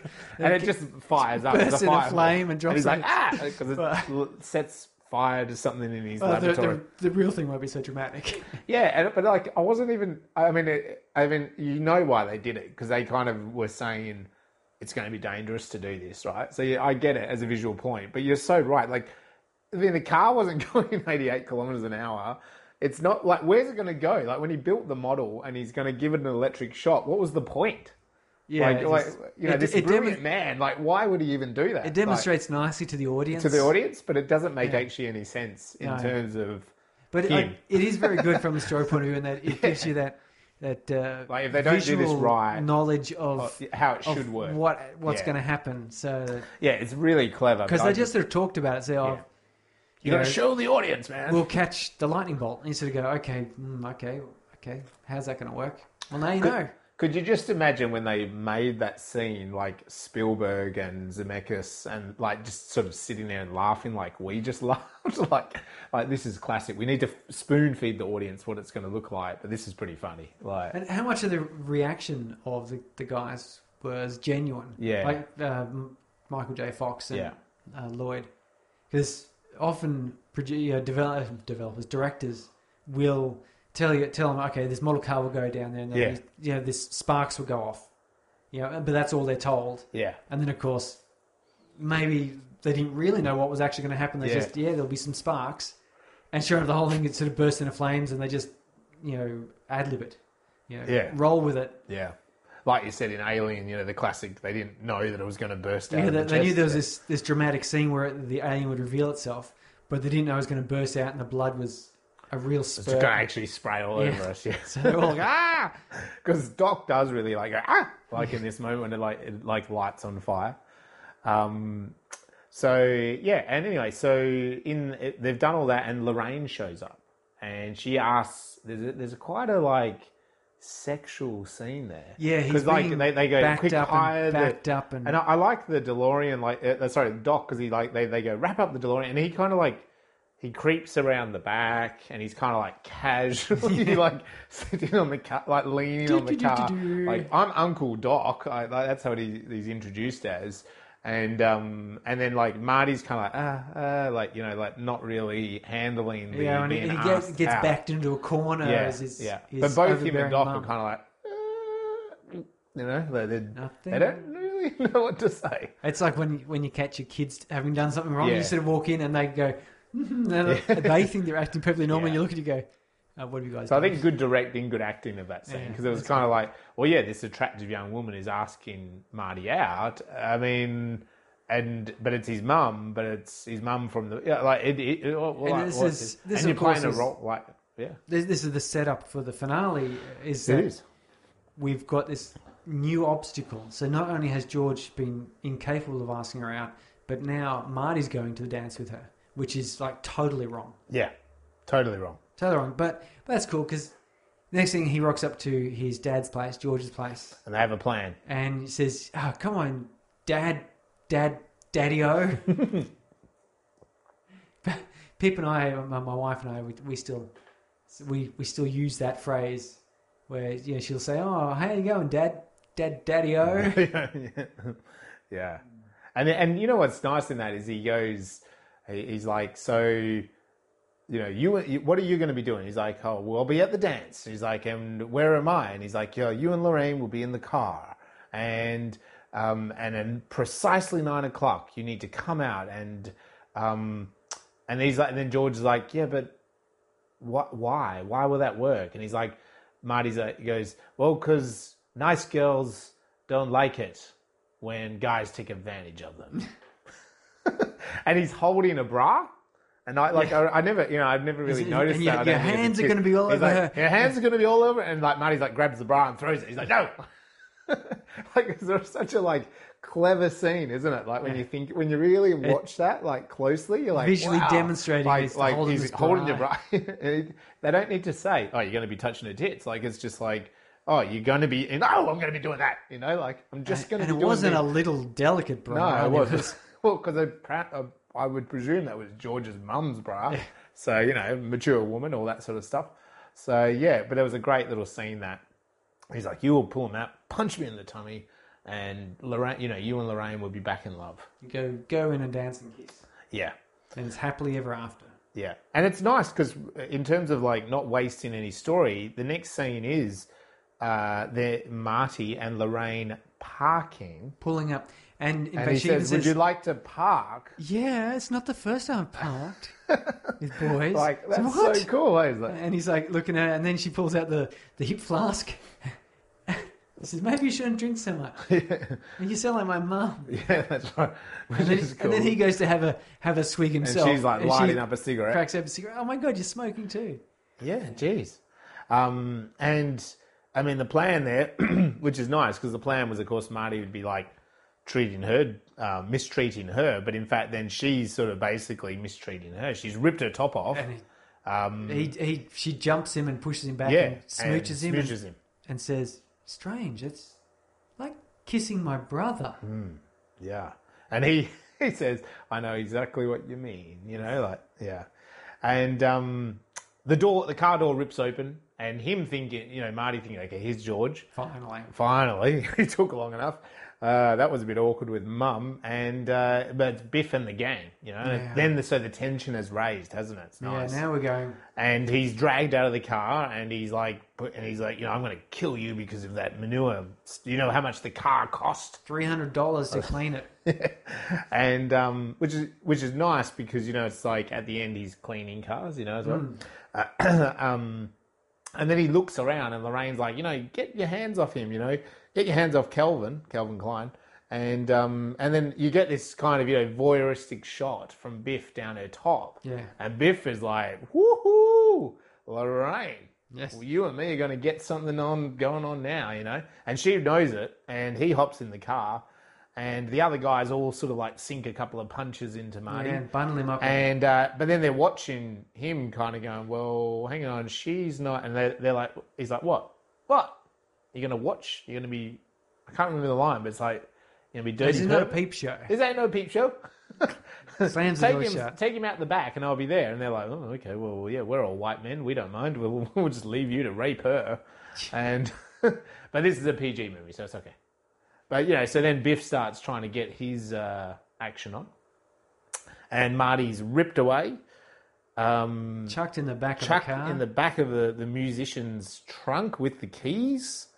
And we kind of cut from that to then George. Well, you can't miss out where the guy says, what are you doing in my car? He says, got nothing to do with you, spook. Yeah, spooks. And the other guy gets out of the car and says, blows away some smoke. He says, who you calling spooks? He says, well, we don't got no trouble with the reefer addicts. Which even back in 85, they're making fun of the whole concept of reefer addicts being dangerous. Yeah. Please don't bore me to death with your ridiculous epiphanies about the universe. Oh, my God. Yeah. But there was like a racist moment there, wasn't it? Yeah. They all got out, and then all the black musicians got out of the car, and they're like, oh shit, Yeah, they run off. Yeah, they run off. Showing Biff's cohort showing their true colours. They run away. They should. And Marty's stuck in the trunk, of course, and they can't get him out. And it kind of cuts to then like George realising he should be out there, so he rushes out to the car. And he rips open that door thinking it's going to be Marty. So he's got all the courage in the world. And of course it's Biff. Get your damn hands off her. Well, Biff is... Yeah, he says the line. But then he's also like, oh, God, it's Biff. Yeah. So he's lost his confidence. And Biff tells him to walk away, doesn't he, I think? Yeah, and Lorraine pleads for help. And he's hesitant, because Biff has been the bully and has the power over him. And then he's like, no, Biff. But then Biff comes out and grabs him. Yeah. and gets hold of him. Twists his arm behind Yeah. his back. And we have a nice then cut, of course. Then we cut to the musicians are trying to get Marty out of the boot, and they do. And just as they do that, the guitarist cuts his hand. Oh, Yeah, he's like, hand, and the boot opens. Marty's like, thanks very much, chucks him the keys and runs off. And then we cut back, and George is, in this arm hold. Lorraine's pleading with Biff, you're going to break his arm. And he kind of just somehow manages up all the gusto. Because Biff grabs Lorraine's face and pushes her back in the car, That's right, and she yeah. falls back on his bum. Yeah. And so looks startled and Yeah. disappointed. Yeah. That's when George snaps. He snaps. Finally snaps. The movie and should have been called George Snaps. He... like Ginger snaps. In and a he- world where Ginger hasn't snapped yet. George. Well, she hasn't, because it's snaps. 1951. Anyway, he clenches his fist and left hooks him. Yeah, it's a left hook. That's It's a left really hook, weird thing. because it's a surprise hit, isn't it? Yeah, bam. Comes around, bam, and Biff is Biff spins around once, comically, comically. because you couldn't have it too, teeth None of flying this, out. none of this violence is too. It's real all a in bit this movie. cartoonish. Yeah. He spins around once and falls back in the car, and then Yeah, you can passes almost out. imagine stars and birds You flapping could, around his you head could. as he falls off to the ground. Yeah, and with that, Marty rocks up, and all these people rock up, and they're like, "Who's that? Who's that? That's George It's McFly." George McFly." And so Marty's like, he's impressed, he's happy, and Lorraine and him walk off as well, like towards the dance. And so Marty's like relieved. Yeah, he says- He pulls out the photo. But it's not got better. No, his sister has disappeared. So it's he just runs him. up to the musicians who are now strapping his hand up Yeah, and says, yeah. "You guys have got to finish the dance, And they're like, or they "The dance won't is over." get on the dance floor and they won't kiss." Yeah. And then I'm history. And they say, "Well, unless you know anyone who can play guitar, we're not Yeah. going up there." And there's a nice jump cut. And there's too. And then he's just playing sitting there the guitar. playing just really Yeah. boring, arpeggio chords to the Yeah. Earth Angel, Earth Angel. Ring, ring. And then partway in there, like George and Lorraine look like they're going to They're kiss, dancing, but then they're about to kiss. that redhead, he almost looks like the what was that guy? The from American Pie, the redhead dude. He does look like that guy. Herminator. Yeah, Herminator. It can't be him because it's like a good 10, No, it's not him. 20 but years I wonder difference. if the Herminator is like kind of Yeah, so like a homage to so that. some jerk guy Like cuts him cuts off, him and pushes goes, George "Get out of the way, George." Yeah. And George sort of meekly goes away, and then poor old Marty falls back. He can't play, Nah. and gets out his Suddenly he picture. can't play, yeah. and he's faded almost totally away, and he holds up his hand. You can see It's his eye through the vanishing. hand Yeah. because his brother lost his head, but Marty's just fading. He's fading. Well, because that was always my thing, is like, would back in 1985, would they have all been disappearing?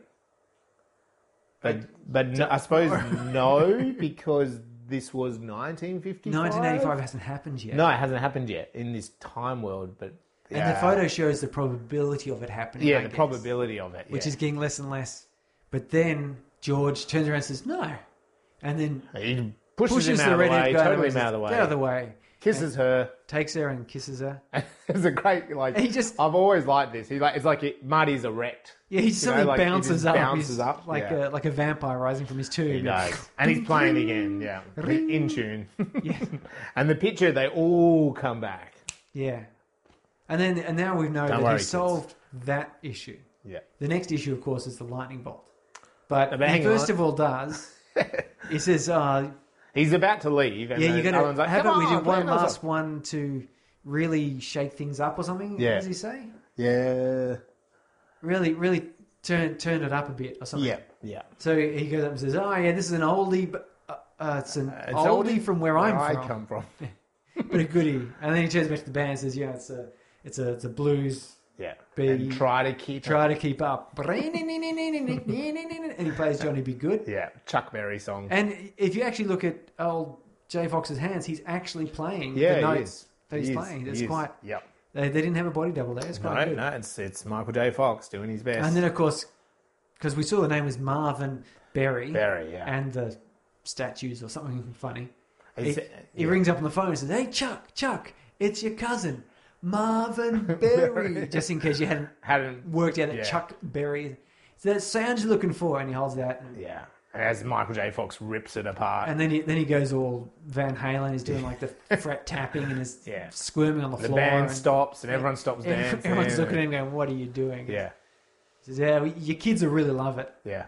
And then he runs. It's like, I think the line is, I guess you were not ready for that, but your kids are going to love it. It was really nice because this is a great, like, one sub... I suppose the primary story of his parents getting together, like seeing that story come to fruition. This is like the little celebration. This is the, and then we get a little rock song. It's like, we can all have that little chuckle that, this is old-fashioned music as far as we're concerned, but for them it's new-fashioned music. But it's also, like, there's another... I completely agree, sorry, but there's also, like, another thing here, which I never, ever thought before. It's kind of like Marty getting told again, like, he's too loud. Like, he's too... There's a repeated message here, isn't there? Like, but I mean, it's not super important, but it's kind of funny that, like, in 1985, he plays Huey in the News... And he's told, no, that's too loud. And then, like, in 1955, he plays Chuck Berry, and it's like, no, we don't get this. Like, he's constantly being told. Well, it's another way to look at it, like, though, is it's sort of like, you're maybe 5 years ahead of your time. Yeah. I don't know when Johnny Be Good came out. It was pretty close. It was in the 50s, 57. I thought it'd be 50s, yeah. Obviously after 55, because I think they would have made that. You know, they would have realised that. I think. Yeah, I think they would have Googled that, shouldn't they? 85. Yeah, Jesus. They would have looked at that. Surely. Well, it still would have been relatively recent. Because I mean, you're thinking about music that was released, say, in 2000. You know, we're still, I don't know, like Blink-182 or your who are those people like? Linkin Park. Yeah. You know, these are still songs that get played. Yeah. And people know of them. Yeah. Well, we know Johnny in the 80s, we knew that song. Yeah. You know. Still know it today, I think. In fact, Judas Priest does a great cover. Okay. That's where I know it from. Anyway, so he rushes then to Doc. So we cut to Doc and he's prepping. He's getting the cables up and a policeman says, you know... I love that. Do you have the right paperwork? And as far as I can tell, Doc Brown is bribing him. Yeah, bribes him. Yeah. Yes, of course I do. And he opens up his wallet. There's a great shot of him as he's like, yes, officer, I do. Like he just, he doesn't do it to camera, but he might as well almost have done it to camera. He like walks down and then Marty's like, that's because Marty's like writing him that letter, isn't he? You know, like he's stuffing it in his pocket. And it's a letter about that on the night that I turned back, like you die, that you get shot or whatever. Yeah. But it is funny because then in the background we see him he's opening the wallet, opening the wallet goes off. Yeah. And we never see anything more, so we presume it. And when he meets up with Doc, he's running late. You know, Doc's like, you know, come on, we're gonna get going. And he says to him, you've got precisely like 6 minutes before you have to be at the start line and take off, and he sets that alarm on the dashboard. The alarm there, which is great because a little ticking clock just to speed up the climax. And then we get the wind suddenly howls through and breaks a branch, which knocks the cable and unplugs it. Yeah. And so now... And at the same time, they're arguing because Doc's like, I don't want to know the future. Yeah. You know, like, and they're arguing over this letter, and he rips it up. And, you know, the wind's howling, the branch breaks, and the cables, and he's like, I've got to go up the top. And he's like, Doc, you know, like, and he's like, don't tell me. And he, like, climbs up to the top of the clock tower, and he's like, you know, lingering out, you know, this thing that, I suppose it's like 3 stories high or something, isn't it? Yeah, it's quite high. Fair bit up there. It'd be a deathly fall high enough. We get that, you know, fear reaction where Doctor steps out and there's a flash of lightning and he jumps back and goes, ooh. And his foot kind of on the concrete edge, a bit of concrete kind of crumbles, you know. Yeah, but he chucks the rope down. Yeah. Marty ties the cable. He pulls the cable up, and then he says, he's holding these 2 bits and he goes, okay, now Marty, you've got to go. You've got 4 minutes. Yeah, and he's saying, no, you got to tell you about what's going to happen, you know, and they're yelling at each other, you know, and they're like, I don't want to hear it. Don't tell me. And they're arguing, and I think. Yeah, you're right. He says the clock strikes. The clock strikes, and that's what kind of he's like, you got to go. And he's like, Marty's angry about it all. So they, you know, flees, and we have this beautiful suspense scene where he's trying to get the cable in, and then he slips, his foot falls, and he's dangling from the clock. In that opening scene with the clocks, I said that there was something I noticed before. There's actually a shot of, I think it might be like a Charlie Chaplin, where he's like hanging off a clock. Right, yeah. So there's a little picture of that, and that's cool. like a little foreshadowing there because Yeah. we have that same scene where Doc Brown then is dangling off the arm of the clock. Yes, yeah. And I never, of course, you're not going to notice that the first time you watch it. No. Yeah, that's a little Easter egg. That's a little, it is a future little watching. visual Easter egg. So that's there. in the first sort of 30-second Yep. intro as the camera pans through that room. There's little clips of stuff. Yeah. And there's all the clocks, and that's one of the clocks is a guy dangling off the hand. So And so Marty gets the DeLorean, takes off down to Doc is painted on the road. makes you wonder though, Start. did Doc Brown have that clock because of the interaction he had with Marty hanging off the clock, and so he saw that clock with the I'm going to get that one. Yeah. So, ooh, I don't know. Probably Yeah, not. it could. But it's all thought out. Sorry. Anyway, so then Marty gets to that big, lovely thing that he's painted over the road, like start here, Yeah. and he gets to that point, and then we're back to Doc, and it's a bit comical, that whole moment, isn't it? And you're probably right. Like Charlie Chaplin's a good sort of sense of what's going on with the Doc. Like he finally gets it's here. like the cable just won't reach. You know, Yeah, like he finally gets a cable that's dangling off his centimeters, foot, yeah. and he's hanging. He finally gets his feet back and goes, Kind of like he gets it goes all to together. club it, and it stops maybe like a centimeter away. And he's just won't click, And and he he finally- realizes it's like locked under a branch. and he yanks it too hard and unplugs it from the other end. Yeah, There's, too many my God. plugs, Doc. Too many plugs. But at the same time, Marty's sitting there struggling to get the car started. yeah. And it's not starting. Well, yeah. No. Before that happens, he goes, "Wait a minute, I could go back 10 minutes I can early. go 10 minutes early. Yeah. I've got all the time in the world. Yeah. But he only does 10 minutes. Yeah, he only does He 10 could have done like half an hour or a day. But no, that's not exciting. He just does 10 minutes. Yeah, 10 minutes. And so he does the 10-minute thing. So he winds the clock back an extra 10 minutes. Because I can tell the Doc in the future you're about to be shot. Only when there's 10 minutes to go. And then the car, and there you go, you know, the alarm clock goes, but the car won't start. Yeah, and then he in frustration, he bashes his head on the steering wheel. He's and like, something- screw it, start, pedal. There's a great bit of tension. He's pedal, and then slams his head and it starts. I remember watching this the first time where you've got Doc Brown not being able to plug the cables together, and then when he finally plugs it in, it unplugs the other end. Ugh. You're And like, there's "Come Marty on." twisting, and he's just going, oh, for crying out loud. Something work for This these people. all has to work because that's Marty the will way be the stuck. movie's got to Yeah. end. Yeah. But They do really it. like stringed it out, didn't they? In a good And finally Marty gets the car going. He starts hammering it down. Doc then strings the cable over the clock and slides down it, Flying Batman Fox style, yeah. Manages to just at the last And minute. Marty's getting closer and closer. And Plug in it. fact, Marty goes, "Come on, Doc!" Like Yeah, he's he that looks close. across and sees him, and the Doc plugs it just as the lightning strike happens. strikes. It all works. Yeah. Doc goes flying back. And then- those beautiful flaming Strikes wheel leading strikes towards there. the cinema. And we have like Doc like celebrates. You know, he's very happy about it all. And it's very nice at the start of number 2, isn't it? The car reappears. Yeah.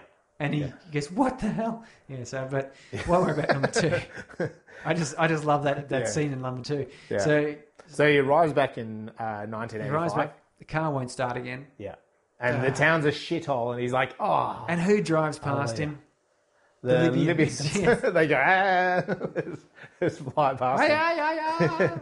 And there's like the drunk, like this is so Americans 1980s, isn't it? Like there's like a drunk in the street, like a homeless drunk. Like they're always, you know, it's just symbolic of like an American town or city. Like, there's always these drunks. It's also like- sort of fallen apart a bit. Yeah, because yeah. We're back to seeing a bit of graffiti about places. Yeah. There. And the cinema's and- not showing Ronald Reagan like wholesome Yeah. cowboy movies. It's showing XXX. No, sex that's right. feature. And we see all that, and Marty's really happy.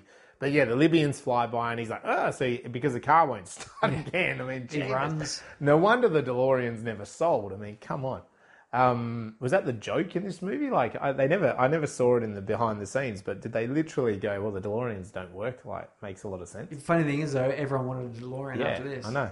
So he's like, you know, pelts it, runs it to the Twin Pines. Pines Mall, and we skipped over the part where he ran over one of the pines, and Farmer Peabody's going, "You killed my tree! You killed my pine!" And there was literally 2 pines. He's going to breed pines. He had literally two pines pines, and, next to him. and Marty ran one of them over. yeah, and that's why it's called Twin Pines. Yes. So you do wonder, like, it was still called Twin Pines, like, you know, I mean, things change. Well, he couldn't breed his pines. He couldn't breed his pines, so it shouldn't have been called Twin Pines. Anyway, he runs there, and by the time he's gotten there, basically the Doc is getting shot. Yeah. He comes in at a different angle where we're further back from the shopping centre, and he can see the Libyans stand off with Doc. Bam, bam, Doc is And shot. I do love this opportunity you get in time travel movies of seeing the same scene from a played different, from a different yeah, viewpoint. yeah, and he sees himself like hiding, and then the Libyans shooting at him, and him hopping back, and we see the car, like a nice wide shot of what that car did, didn't we? The DeLorean, you know, Yeah. like it fangs it around, goes around the bend. As we said, it was suspenseful the first time through because we were like going, oh, when he gets to 88, he's going. But This time through, I'm just going, hurry up and disappear so Yeah, we yeah. can go find out what Doc's doing. But like when he does disappear, the good old Libyans crash with a big explosion into that film processing, or what would be now a Muzbuzz, and they're obviously burnt to death. And he runs over like going, "Oh, Doc, Doc, Doc," and he's upset. Obviously, he's too late, and Doc sort of sits up behind him like a bit of a zombie, and he's surprised, and then he looks at him and he's like, he unbuttons his top and he's wearing a bulletproof And vest. this is a real, particularly Hollywood trope, is that if you get shot in a bulletproof vest, you must rip the shirt open to show the bullets stuck in the in bulletproof there, yeah, vest. Like, yeah. it's not enough just to go, I'm wearing a bulletproof vest. That's right. You've actually got to Yeah. rip it open and, like, Show it's it. always a, grip. It's like a relief. Yeah. Oh, you can, it's just my Thank God I did some. Oh, look at that. And so that all of us can see, it's a bulletproof vest. That's right. And he says, I don't know if he says much, but then he pulls out the letter. Yeah, it's been And it was sticky tape back together. And he says, what about all that time continuum theory and upsetting the balance? And he's like, I decided to risk it. I decided to risk it for this. Which was funny. It says everything about Doc. Anyway, so then they're kind of, they're back at Marty's place, and he's saying that Doc is going to go 30 years into the future, and see, he wants to see what that would be like. And he does. He takes off, and He goes off. really rapidly that time, just disappears down the road. Yes. There was no real run up. And Marty... And Marty goes into the family home. Well, we sort of cut then to Marty waking up That's in right. his clothes, in that same awkward... Huey Lewis is playing. Yeah, in that awkward pose, and he Yeah. walks past, he gets up, and The house in the is a bit background is different. the Huey Lewis poster Yeah. with yeah. Sports, I think is the name of the album. Yeah. Anyway, he walks out to the living room, and the house is just a bit different, a bit more polished, He stops and a has a little bit look. more open. The living room is like got nice furniture. Yeah. And then his brother and sister. His brother's like in a suit, and his sister's sort of done up a bit. She's a Sister's bit more talking golden. about the multiple guys that she's kind of Yeah. friends with, dating. Yeah. Yeah. You don't really know the situation, but clearly she's popular. Yeah. And the brother's like, he questions the brother, like, what are you doing? He's like, I'm a financial I broker always wear or- the suit into the office. Yeah, it's the office, yeah. So he's like, and he's like, yeah, all right. And then George and Lorraine come in, and George they look looking different. cool. George is cool. 80s cool. Big 80s glasses. cool, big He's got the glasses. 80s, He's got the hair. Miami Vice sort of He does. shirt, blazer on. God knows where they'd just been at that time in the morning I as well. got the like- feeling they were playing golf okay, all or right, something, yeah, or tennis. They Yeah. said something about, you didn't get that shot or something. So And Marty actually says, "Oh, Mum, you look thin," and she does. She looks thinner and Yeah. she looks younger and fresher. And she's, "Oh, thanks." it was interesting because earlier in the film, Doc said, "You've got to get them together. What do they like doing together?" And he says, "Nothing." yeah, But here we clearly see them. They're coming back, having played, let's say, golf. I Yeah. think it was golf. Playing So golf they've together, done something and they've together. been enjoying it, and they're talking like friends would yeah, talk, yeah. as opposed to what they were talking like before, which is just like two people in the same room with kids, as Yeah. opposed to, like every parent's. Yeah, that's right. Everyone sort of talks to each other. They don't talk like this. Anyway, and then Marty they ask him about going up to the lake, which was the plan with Jennifer, and he's yeah. like, well, the car's crashed, and they freak out a bit. George freaks out. He's like, well, come out and have a look. And Biff is buffering the car. Biff is buffing the car. Yeah. And he's got there's a car there behind it saying Biff's cleaning or something, Yeah. mobile cleaning or something. And he He actually knows, says he knows to a him, thing or two about car yeah, cleaning. he says to him, don't short me on a second wax this time. Yeah, no, He's this- like, I've already on the second wax, sir or George or whatever. And he goes, Okay, I'm going to start the second one again. So there's definitely a power and Biff's play. all meek and trying to be pleasing. And after they come back inside, I think he says to Marty, "Oh yeah, we were in high school together or something." You know, like he just kind of shrugs it off. And then Biff comes running. "Oh, you got a package? You got a package?" You know, which I don't know. Come on, I mean, it's obviously like the bullying has been turned on its head. You almost think he'd be like, "Oh, here's your package," you know, but he doesn't. He comes in all excited. "It's your book. It's your book." They rip it open, and it's a science fiction book that he's written. And on the cover is clearly someone in a yellow suit, much like Marty had. Yeah, So. yeah. What was it called? It's like called Star-Crossed Lovers or Brought Together by Space or something funny. Something like that. And he says, "See, you can do anything." He says the same line that Marty had said to him. Yeah.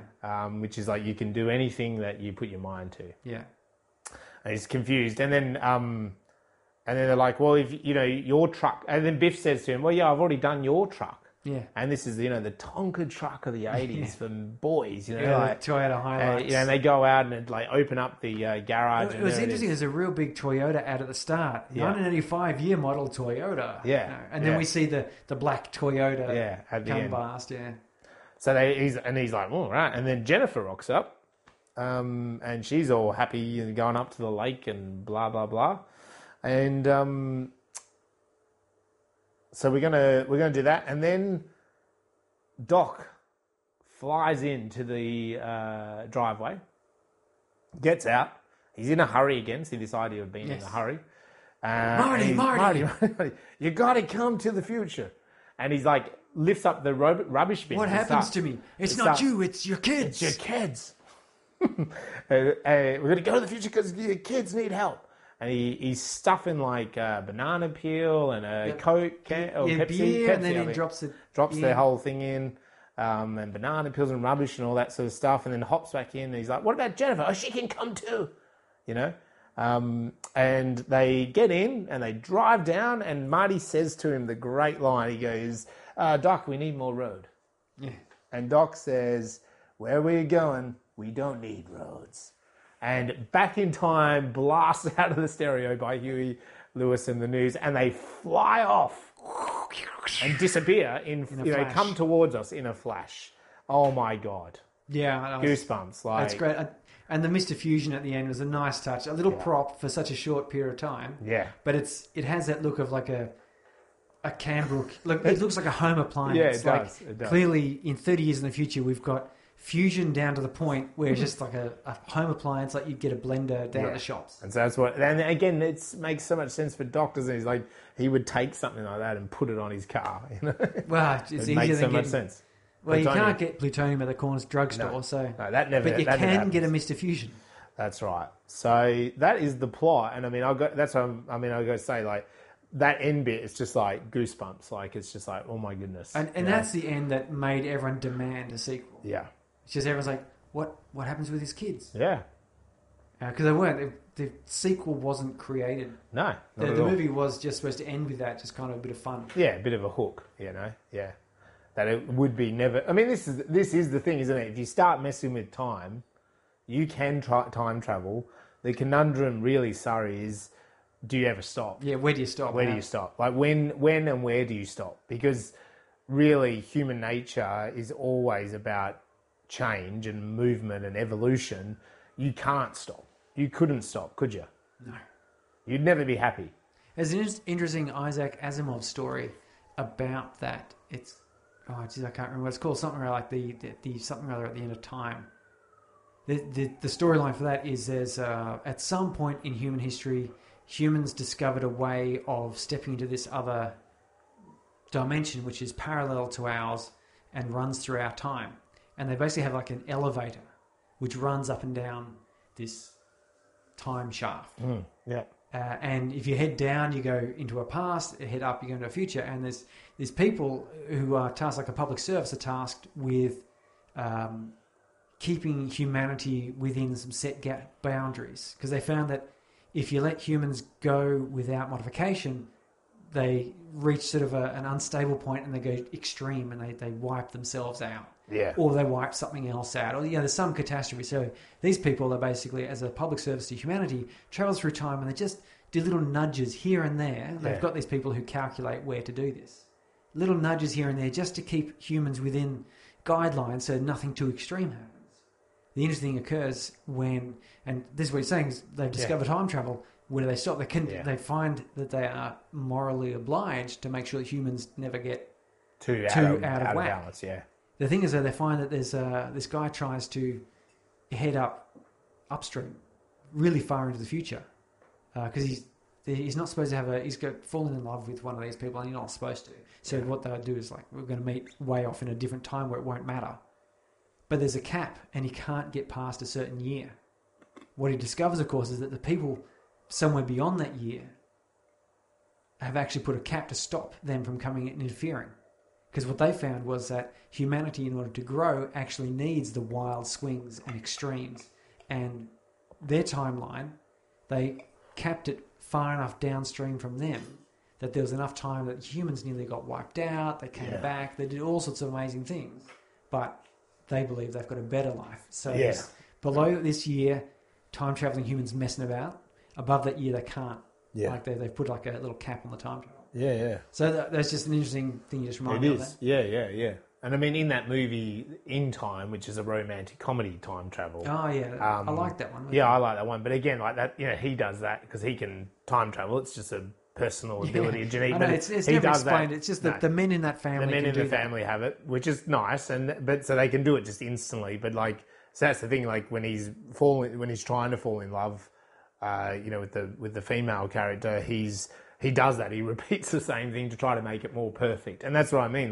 When would you stop if you could time travel, you would kind of probably keep doing things to make them perfect. And I think as humans, it would send you around. Well, you got those, because how many times you have that situation where you go, damn it, in hindsight, you look and go, that was, an opportunity to have done something much better. Yeah. So you go back and...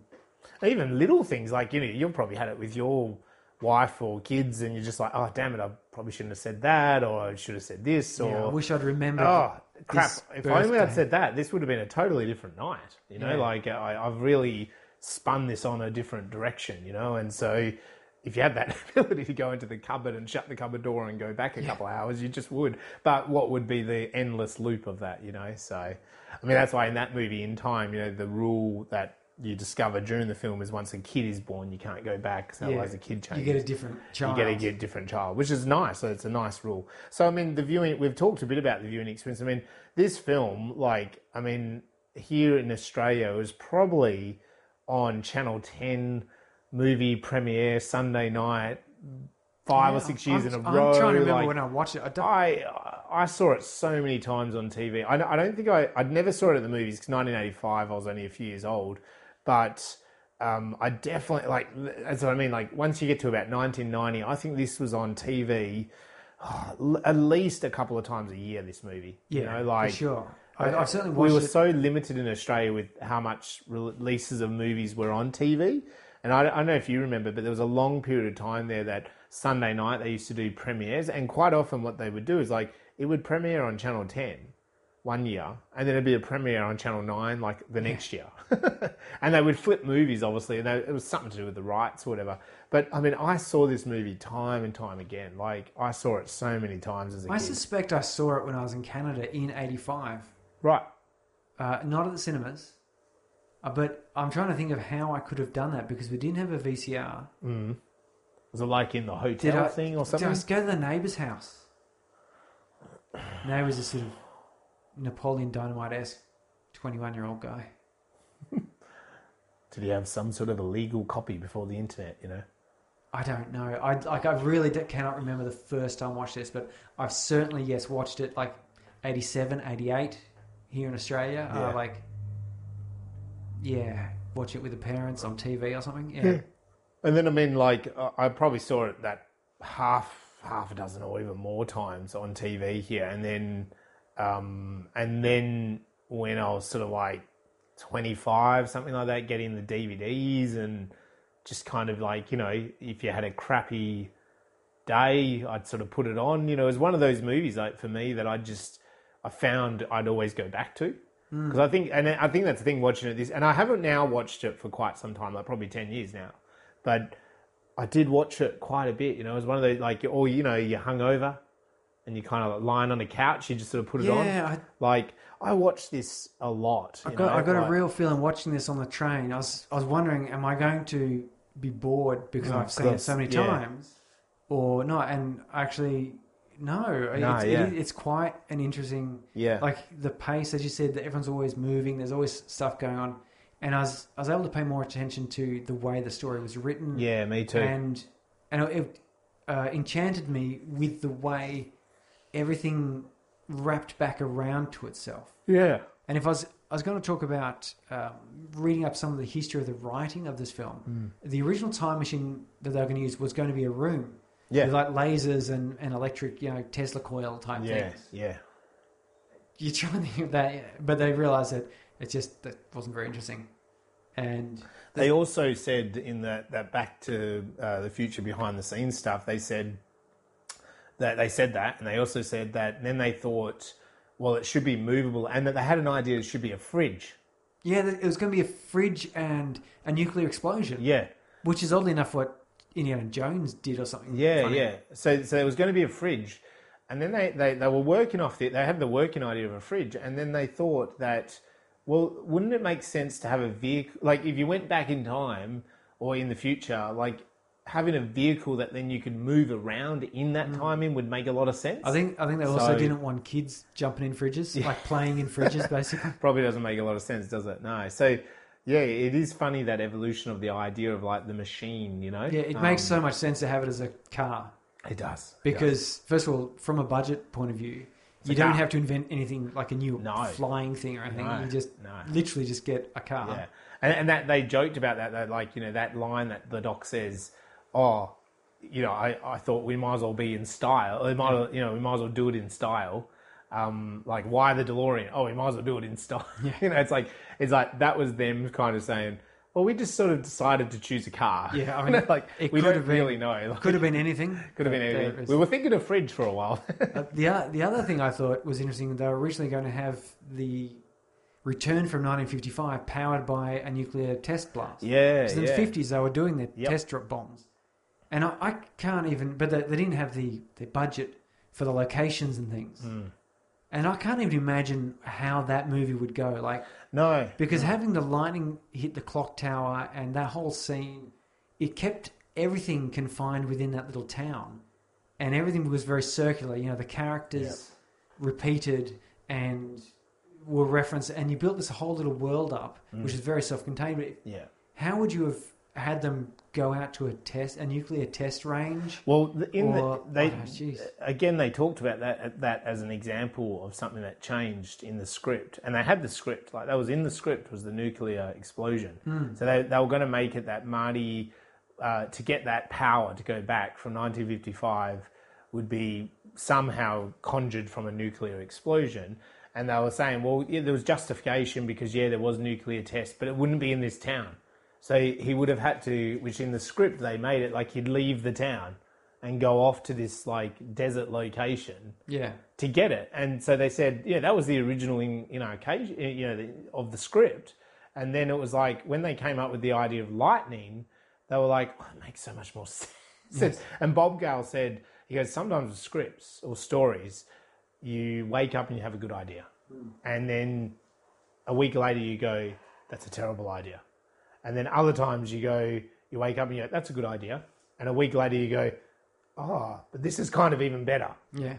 And he's like, that was one of those examples that was a bad idea, because once we thought of lightning, we could contain it to the town. Yeah. He didn't have to leave the town. It made more sense. It centered around, the clock could work, because apparently they had the clock in the beginning, but obviously it wouldn't be as a strong connection at the end that the clock actually sent them probably back. Probably more just like a reference to time travel. A reference to time, like a broken clock, and lightning got hit, so they said it made so much more sense. And then visually it made so much more sense rather than this. Far more exciting than the lightning blast. Also, so keeping it contained, keeping the characters still involved, because you could have Doc Brown struggling to get that thing. That's right. Whereas it was a nuclear blast, I don't know. All right, go off and get the nuclear blast, Yeah, it's sort of so it's they funny the way came to their these- senses and they made the Yeah, best. I mean, it was partially budgetary. Yeah. They couldn't afford the location, so they had to come up with something new. Yeah, Yeah, so it's pretty good. it is good, isn't it? So what about, we have the ladder results for the classics. Yeah, I don't like actually putting these things in because then I know, it's a hard one. Then I could do something like do I like Predator more than Alien? I know, Or do I it's- like?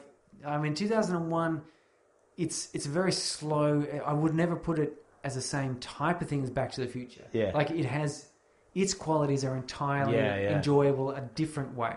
So how could you say one above the other? I know, you can't really do it. So I Maybe we need mean- to come up with a different bit for the classics. have seen Back to the Future Periodic table of more than I've classics. seen Alien, similar to Predator, more than Space Odyssey. So that's probably the way I'd put it. Back to the Future and Predator, I've seen more often, and therefore they will be at the top of the ladder. Then Alien and Space Odyssey because I've seen 2001 once. Yeah, that's a fair enough rationale. So that's as good as I'm going to get. It's funny because even when I did this, it's like you think, like I think, oh, geez, when we watched Predator, I was so like, ah, like it really like blew my mind how tight it was and how clever the story was and everything, and also like remembering watching it as a kid and watching it now. And I mean, again, like I agree, you can't really compare these classic films. It's really hard to put them as a comparison, Yeah. because they're just so different and they mean different things as well. But if we're going to do it, I'm going with the 2001 Space Odyssey first, then Back to the Future, then the Predator, then the Alien. But then I think about it and I go, well, the Alien's so good. So I don't know. It's wonderful. hard. One day They're all wonderful movies. One day I'm going to take a stab at writing a screenplay of some sort. Yeah. And I will definitely be coming back to these classics and having a look to see the way Predator and Alien and Back to the Future and Space Odyssey, what they all did. Yeah. Because it's just well worth... I reckon if you basically copied Predator and changed it around, just change some of the bits, you'd probably still have a good movie. Yeah, you would. You would. Okay, best scene, worst scene? Guitar scene. The guitar scene. Yeah, I remember With as a his kid hand. that was just... Like, it was mind-blowing, yeah. Yeah, as a kid, I remember, like, it was a bit creepy and at the same time, like, tense but all cool, like, really cool, Yeah. Like, this is a really cool scene. I love the guitar scene. Both him in the hand disappearing and then him doing the Chuck Berry song. Like, I loved all that as a kid. Yeah, I remember cheering a bit Yeah. when he does the break, when he broke out into the 80s hair metal stuff. Yep. And I've got to say the skateboard chase. I remember as a kid watching that going, yeah. Yeah. Because it was just so cool. It was so Yeah. on point for the time. Yeah. And because, I got to say, I think I watched this around that 87, 88. So there was that time where street skating was just starting to show and people were doing tricks. Yeah. And of course we didn't have the internet then, so it's only what you saw, little snippets here and there on the news where they'd go and someone or other has done this. Here's a short film, like you'd see it on ABC or SBS. Yeah. There'd be like a short film of skating. My wife would know the names of the people who did these things. I can't think of them now, but and they're doing these tricks which nowadays every person with skateboard does. But at the time it was like shooting along and they'd jump up onto a handrail and do a rail grind. You sort of go, oh, How did they do that? it's so awesome. The whole skateboarding scene was just kind of like, it was a perfectly timed. And as it's turned out, because sometimes these sorts of sequences date, where whatever it is goes a bit out of fashion, like rollerblades, for example. Any film made in the 90s which featured a rollerblade chase scene, now you're kind of going... It's a bit cringy. Ooh. Can be very cringy, can't But it? skateboarding has come back. It has. I mean, it never really went away too much, but it's come back a bit now with the X Games, and we're getting skate parks are being done up and revitalized. Yeah.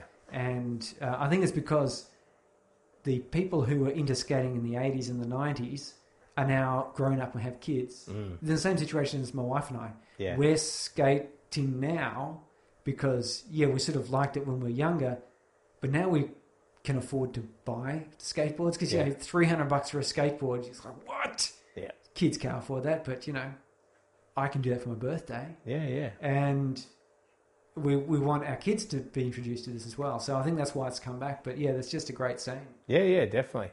I love that. So, I mean, that's what we said before with the plot. Like, when he jumps over the car, and then lands back on the skateboard. That's the cool thing, because it could have just been, he runs over the car and jumps and lands in the bushes. Yeah. But no, he lands perfectly on the skateboard and then slides to a stop.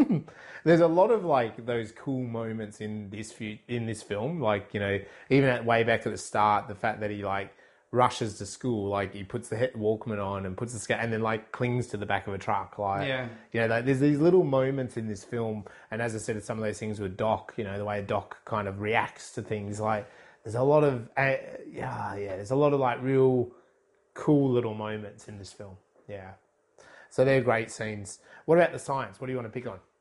Oh, geez, I know. Well, a couple of things. One, gigawatt, that actually is an acceptable pronunciation of gigawatt. Okay. And it was pronounced gigawatt because their science advisor pronounced it gigawatt. Right. So you see they're going here 1.21 gigawatts, and then Marty says, what the hell's a gigawatt? And we're all thinking, what is a gigawatt? Was it? Sounds big, but the science advisor, that's how he pronounced it. Right. And evidently it's an alternate pronunciation and is accepted in, you go look it up in the dictionary for gigawatt. And lightning bolts average about 10 gigawatts, sometimes up to 500 terawatts, which is 500,000 times more powerful. But so 1.21 gigawatts from a lightning bolt about would be reasonable. Yep. The problem with lightning bolts, of course, and maybe this isn't a problem for the time travel thing, is they have so much power because it's voltage released over such a very short, milliseconds. Yeah. The actual amount of current flow is quite small. You'd be able to power a light globe for 20 minutes or something, an hour or something. There's not a lot there. Yep. There's just a huge voltage being the potential energy. So because you've got to have enough energy to basically jump from a cloud to the Earth or very close to the Earth, and that could be kilometers. Yep. So to get a light electricity to arc across kilometers, you need stupendous amounts of potential.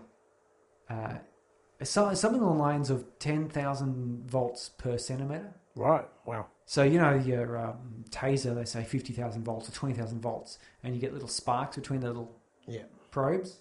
That's because that's the distance is maybe 2-3 centimeters. So, you need about 20 or 30,000 volts to get a spark. Yeah. So, you can imagine if it's a kilometer, you've got huge power build-up. Yeah. And there's a company that actually put forward the idea of harnessing that for power generation. And they had a small-scale model which worked to light a light globe using simulation. And they tried to scale up. They couldn't get it to work. But the guy, or the company behind it, sort of said, well, the problem is scaling it economically. Yeah. It's not magic or anything. It's just maths and science. You get enough of these towers spread out, and you use the right materials like graphite and things which tend to get a hold of positive charge well. Yep. And you'll be able to capture lightning bolts. You need a big enough capacitor to store it, because lightning bolts, as I said, discharge very quickly, and you need to be able to store that power to release it slowly, which means you need these massive supercapacitors. But he said basically that it costs so much, when they were scaling it, it's going to cost so much money to have you would have been better off just, I don't know, putting up a windmill. It's a storm, you get a lot of wind. Yeah. Put up some windmills. Yeah. I thought that was pretty interesting, because I always wondered about that. The DeLorean car itself, very interesting. Yeah. Because it was somewhat revolutionary and rather striking. It had whole pressed stainless steel body panels that were unpainted.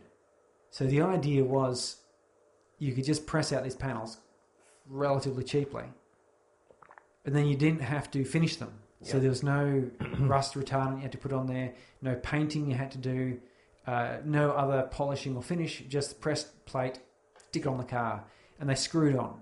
So his idea was that if you damaged your car, you didn't bother taking to a panel beater, you just pulled the panel off and put a new one on, and then recycled the panel. Because you just take that stainless steel and chuck it in the furnace and start again, re-smelt it basically.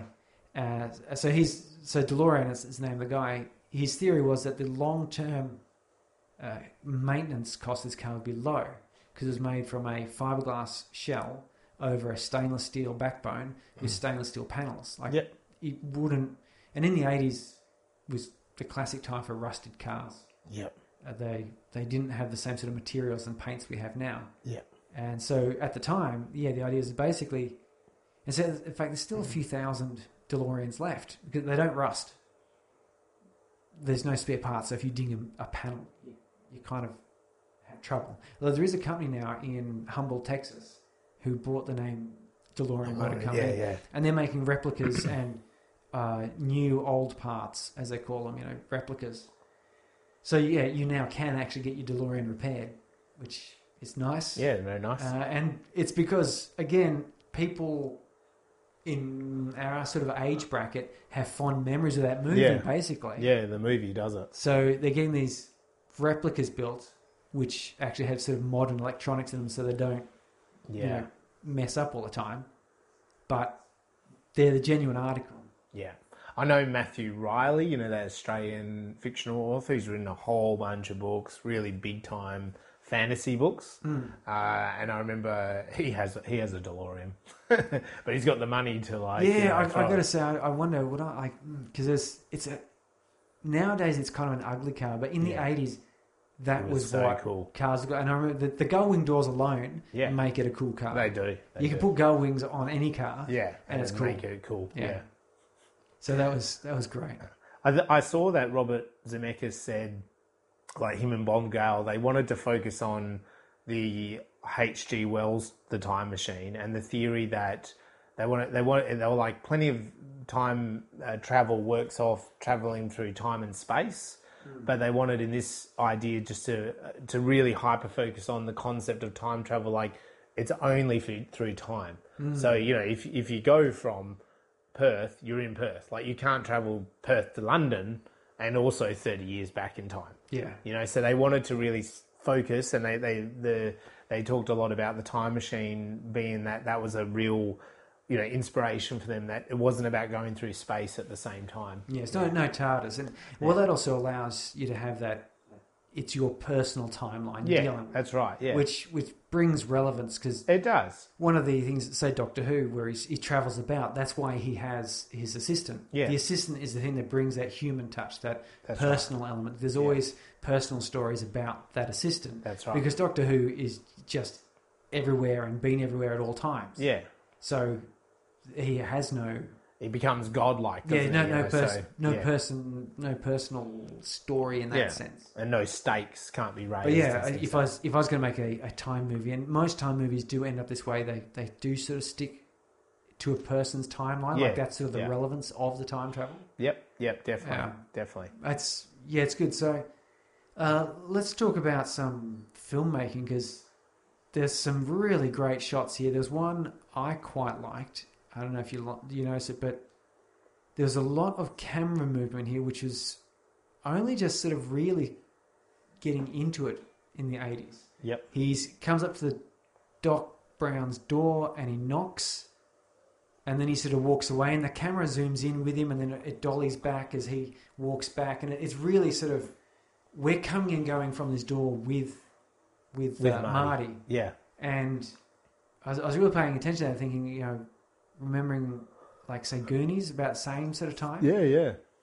Had and a much more like Indiana Jones, much more still camera in Goonies with a little bit of movement, but in this it was just constantly moving. Chasing him on the skateboard, coming in for close-up shots of the wheels, zooming back out again. Yeah, there would have been quite a camera rig to shoot that around. No drone shots. No, there's no drone back in the 80s. Like you said, dollying and tracking is what's going on there, which definitely, see, 60s, 70s, we sort of had those zoom in, zoom outs, and they're just so out of fashion now. Yeah. And I think in the 80s, it probably went from zoom in, zoom outs to the dollying and the tracking more. So more the whole camera moves with it. As you said, like we come in with Marty, we go back with Marty, that kind of stuff. I must admit, like me looking at this film, like camera-wise, I thought, well, there's nothing arty-farty, there's no sort of special cinematography too much going on. But what I really noticed overall was they created a universe. They created this world. Like, and that was done through not only the camera, but it's like the camera, the mise-en-scène, the editing, the sound. Like, it was, they made it this town. You know, they made it Marty's universe. And I think also by repeating and showing reflections. Yeah. So the path he takes to school takes him the in same. Through and around past the aerobics centre, which then later on he's coming the exact same way in. It's the same path. And except now you see it's got like the service station with the full service. They'll come out like a pit stop. Yeah, that's right. And the milk bar, which used to be the aerobics centre, you know, like, so you get the feeling like you already know, you almost yourself going, oh yeah, and that was the aerobics centre. And that was like, it's your own town. It is. And I think they did that, and extension to that, like, I completely agree with that. But even like George's place, you're right, like the tracking, like George and Marty, when they're discussing that plan, it kind of tracks backwards, and it's this really big old 1950s, you know, like we would say quarter acre block in Australia, but it's, you know, whatever they called it in America at the time. But it's this really big, but it kind of comes back around the back of the house, and they're doing the washing, and you see the back of the house. Same when, you know, George is, you know, bird watching and, you know, falls in the street, and then Marty's put in the way that house is portrayed. And, you know, like we're constantly in this world of Back to the Future, and they really created a universe. And like another little trick with the sound, like I keep saying Huey in the News. Well, the thing is, actually, the songs of Huey in the Power of Love, it's in Marty's headphones, but then Marty plays it, but then it's also outside of the world and that's what there's the difference between non-diegetic sound and diegetic sound. Yeah. But when you think about that from a, like, you know, as an audience member, you don't really notice because it's just really subtle. But when you're watching it like we are to analyze, it's like, well, that's playing with the reality of it all, isn't it? Because it's the character can hear it in that moment. The character plays it in another moment, but then in another moment, he's not hearing it. It's outside the world that he is in. And this is what I mean by the universe. Like they kind of, it wasn't just the camera did it, the sound did it, the way they kind of shot it, and the plot points did it, you know. And as you said, like the repetition of the same moments did it, you know. And they, as a bit of a joke, that they were in these same moments in time, you know. And I mean, you and I know in the sequels they repeat that again. You know, the same things happen time and time again with the same characters, you know, which is quite funny. But it's I just really think that Zemeckis has created a universe through film language, but it's not as simple as just the camera. It's everything, you know. It's the plot, it's the editing, it's the sound, it's the camera, it's that repetition of scenes, and as an audience, you're kind of sucked into it. But when you sit back and look at it, you're like, wow, that's quite clever. Like he's done a lot there, and I think that's why it is. Like as you said before, I've seen this film a lot. Am I going to be bored watching this again? No, I'm actually drawn into it. I saw new things. Like I noticed a couple of extra features. There's always something else to notice again. And I was wondering this time about the relevance of there's a newspaper clipping at the very start which talks about the Emmett Brown house burning down. Yeah. But there's no reference to that through the movie as far as I could tell. No. And I was wondering... Yeah. Well, because Doc does say... does he say this in 1985 or does he say it in... No, he says it in 1985. He says, I've got to...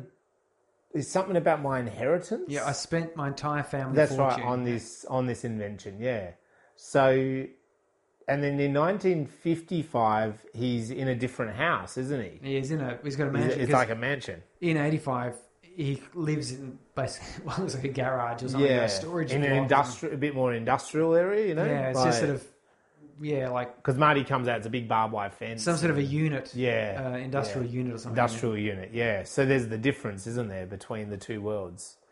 Yeah. Yeah. And he had a nice car. Back Yeah. in 55. Yes. It was all that cream colour with Yeah. the beautiful hood ornament. Yeah. Yeah, it's funny, isn't it? But I was Yeah. I was keeping an eye out to see if that fire was anywhere in it, but it kind of... It's not, but Kind it's of like not. it's like it's in his timeline, isn't Yeah, it? You know? that's part of his history. Yeah, yeah.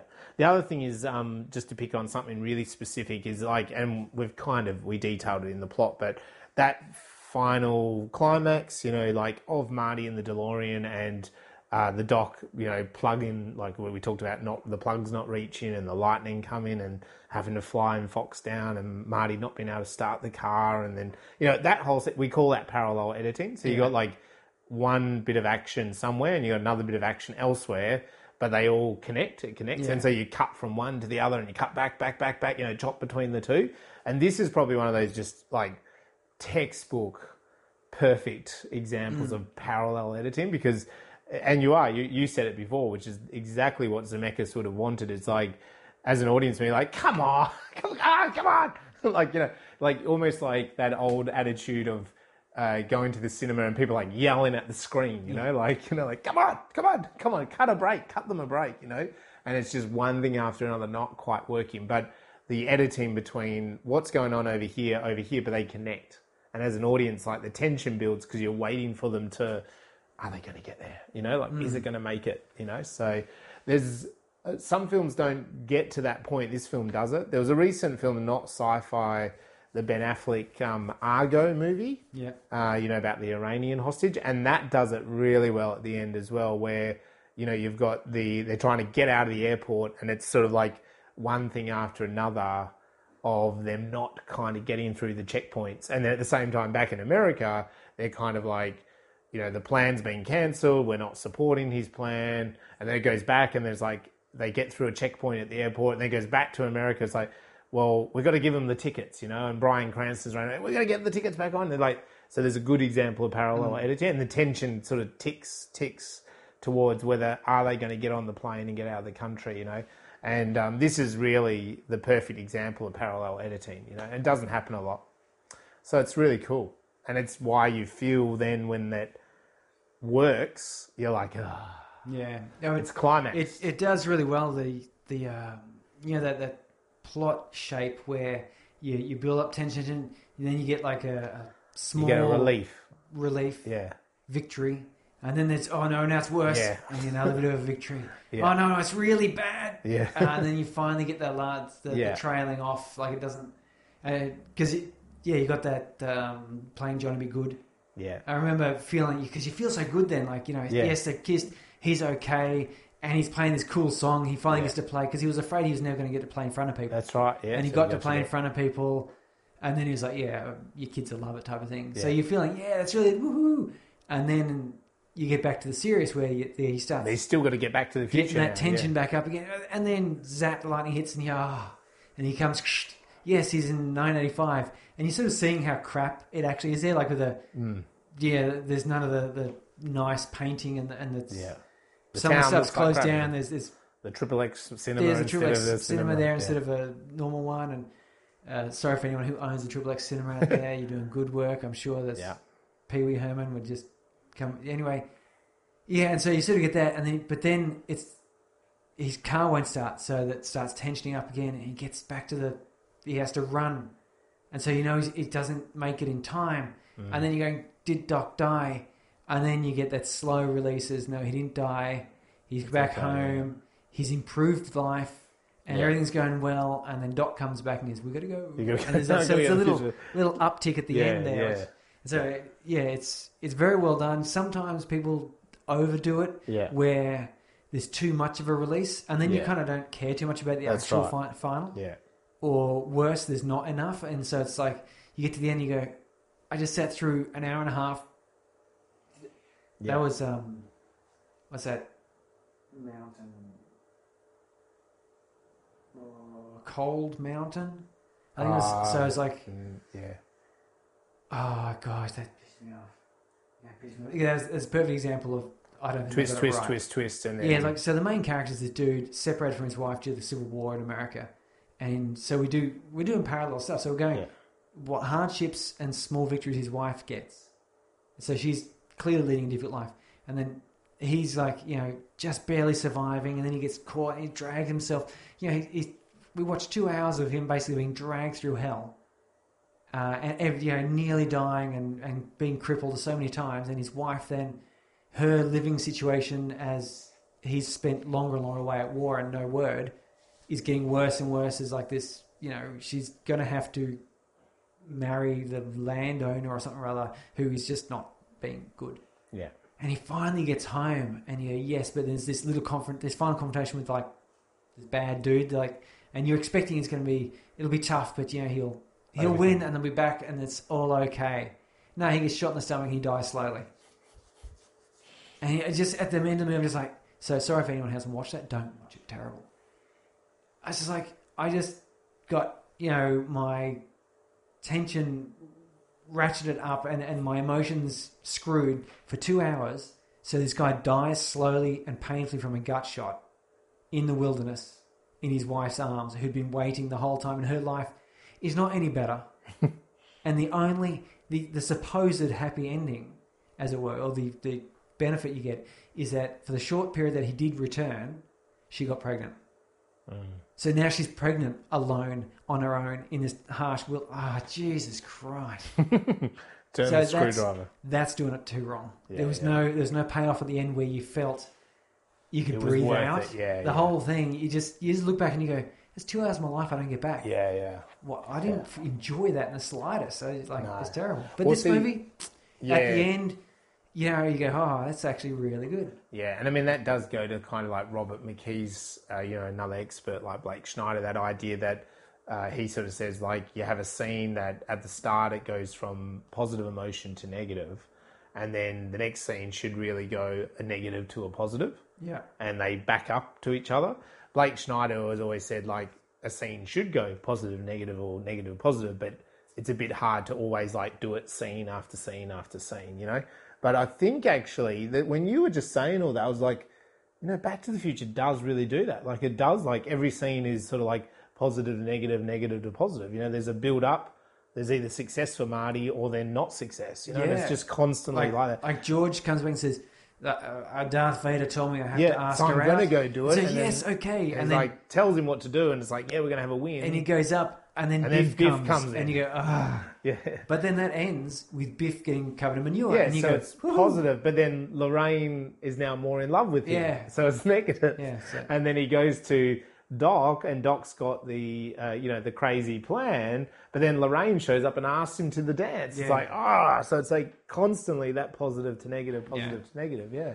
So it's really clever, isn't it? And that's a big technicality strength this film is the plot.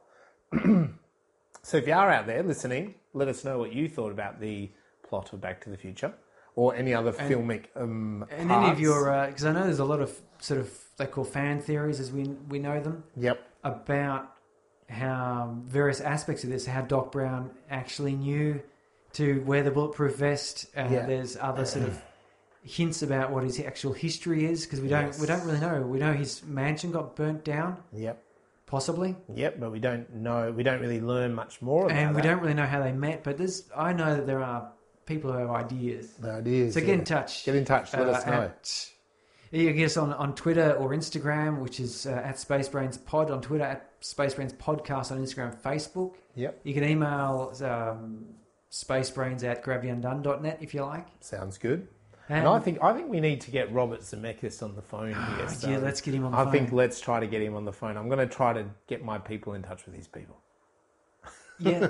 I'm going to go, you know what? I'm going to go back in time to 1985 or 1984 when they were developing this and work on the film set with him. Yeah, That's okay. what I'm doing. Next time I watch the movie, I'll keep an eye out for you. Yeah, keep an eye. I'll be in that milk bar having a good old time. Yeah, dancing. Okay.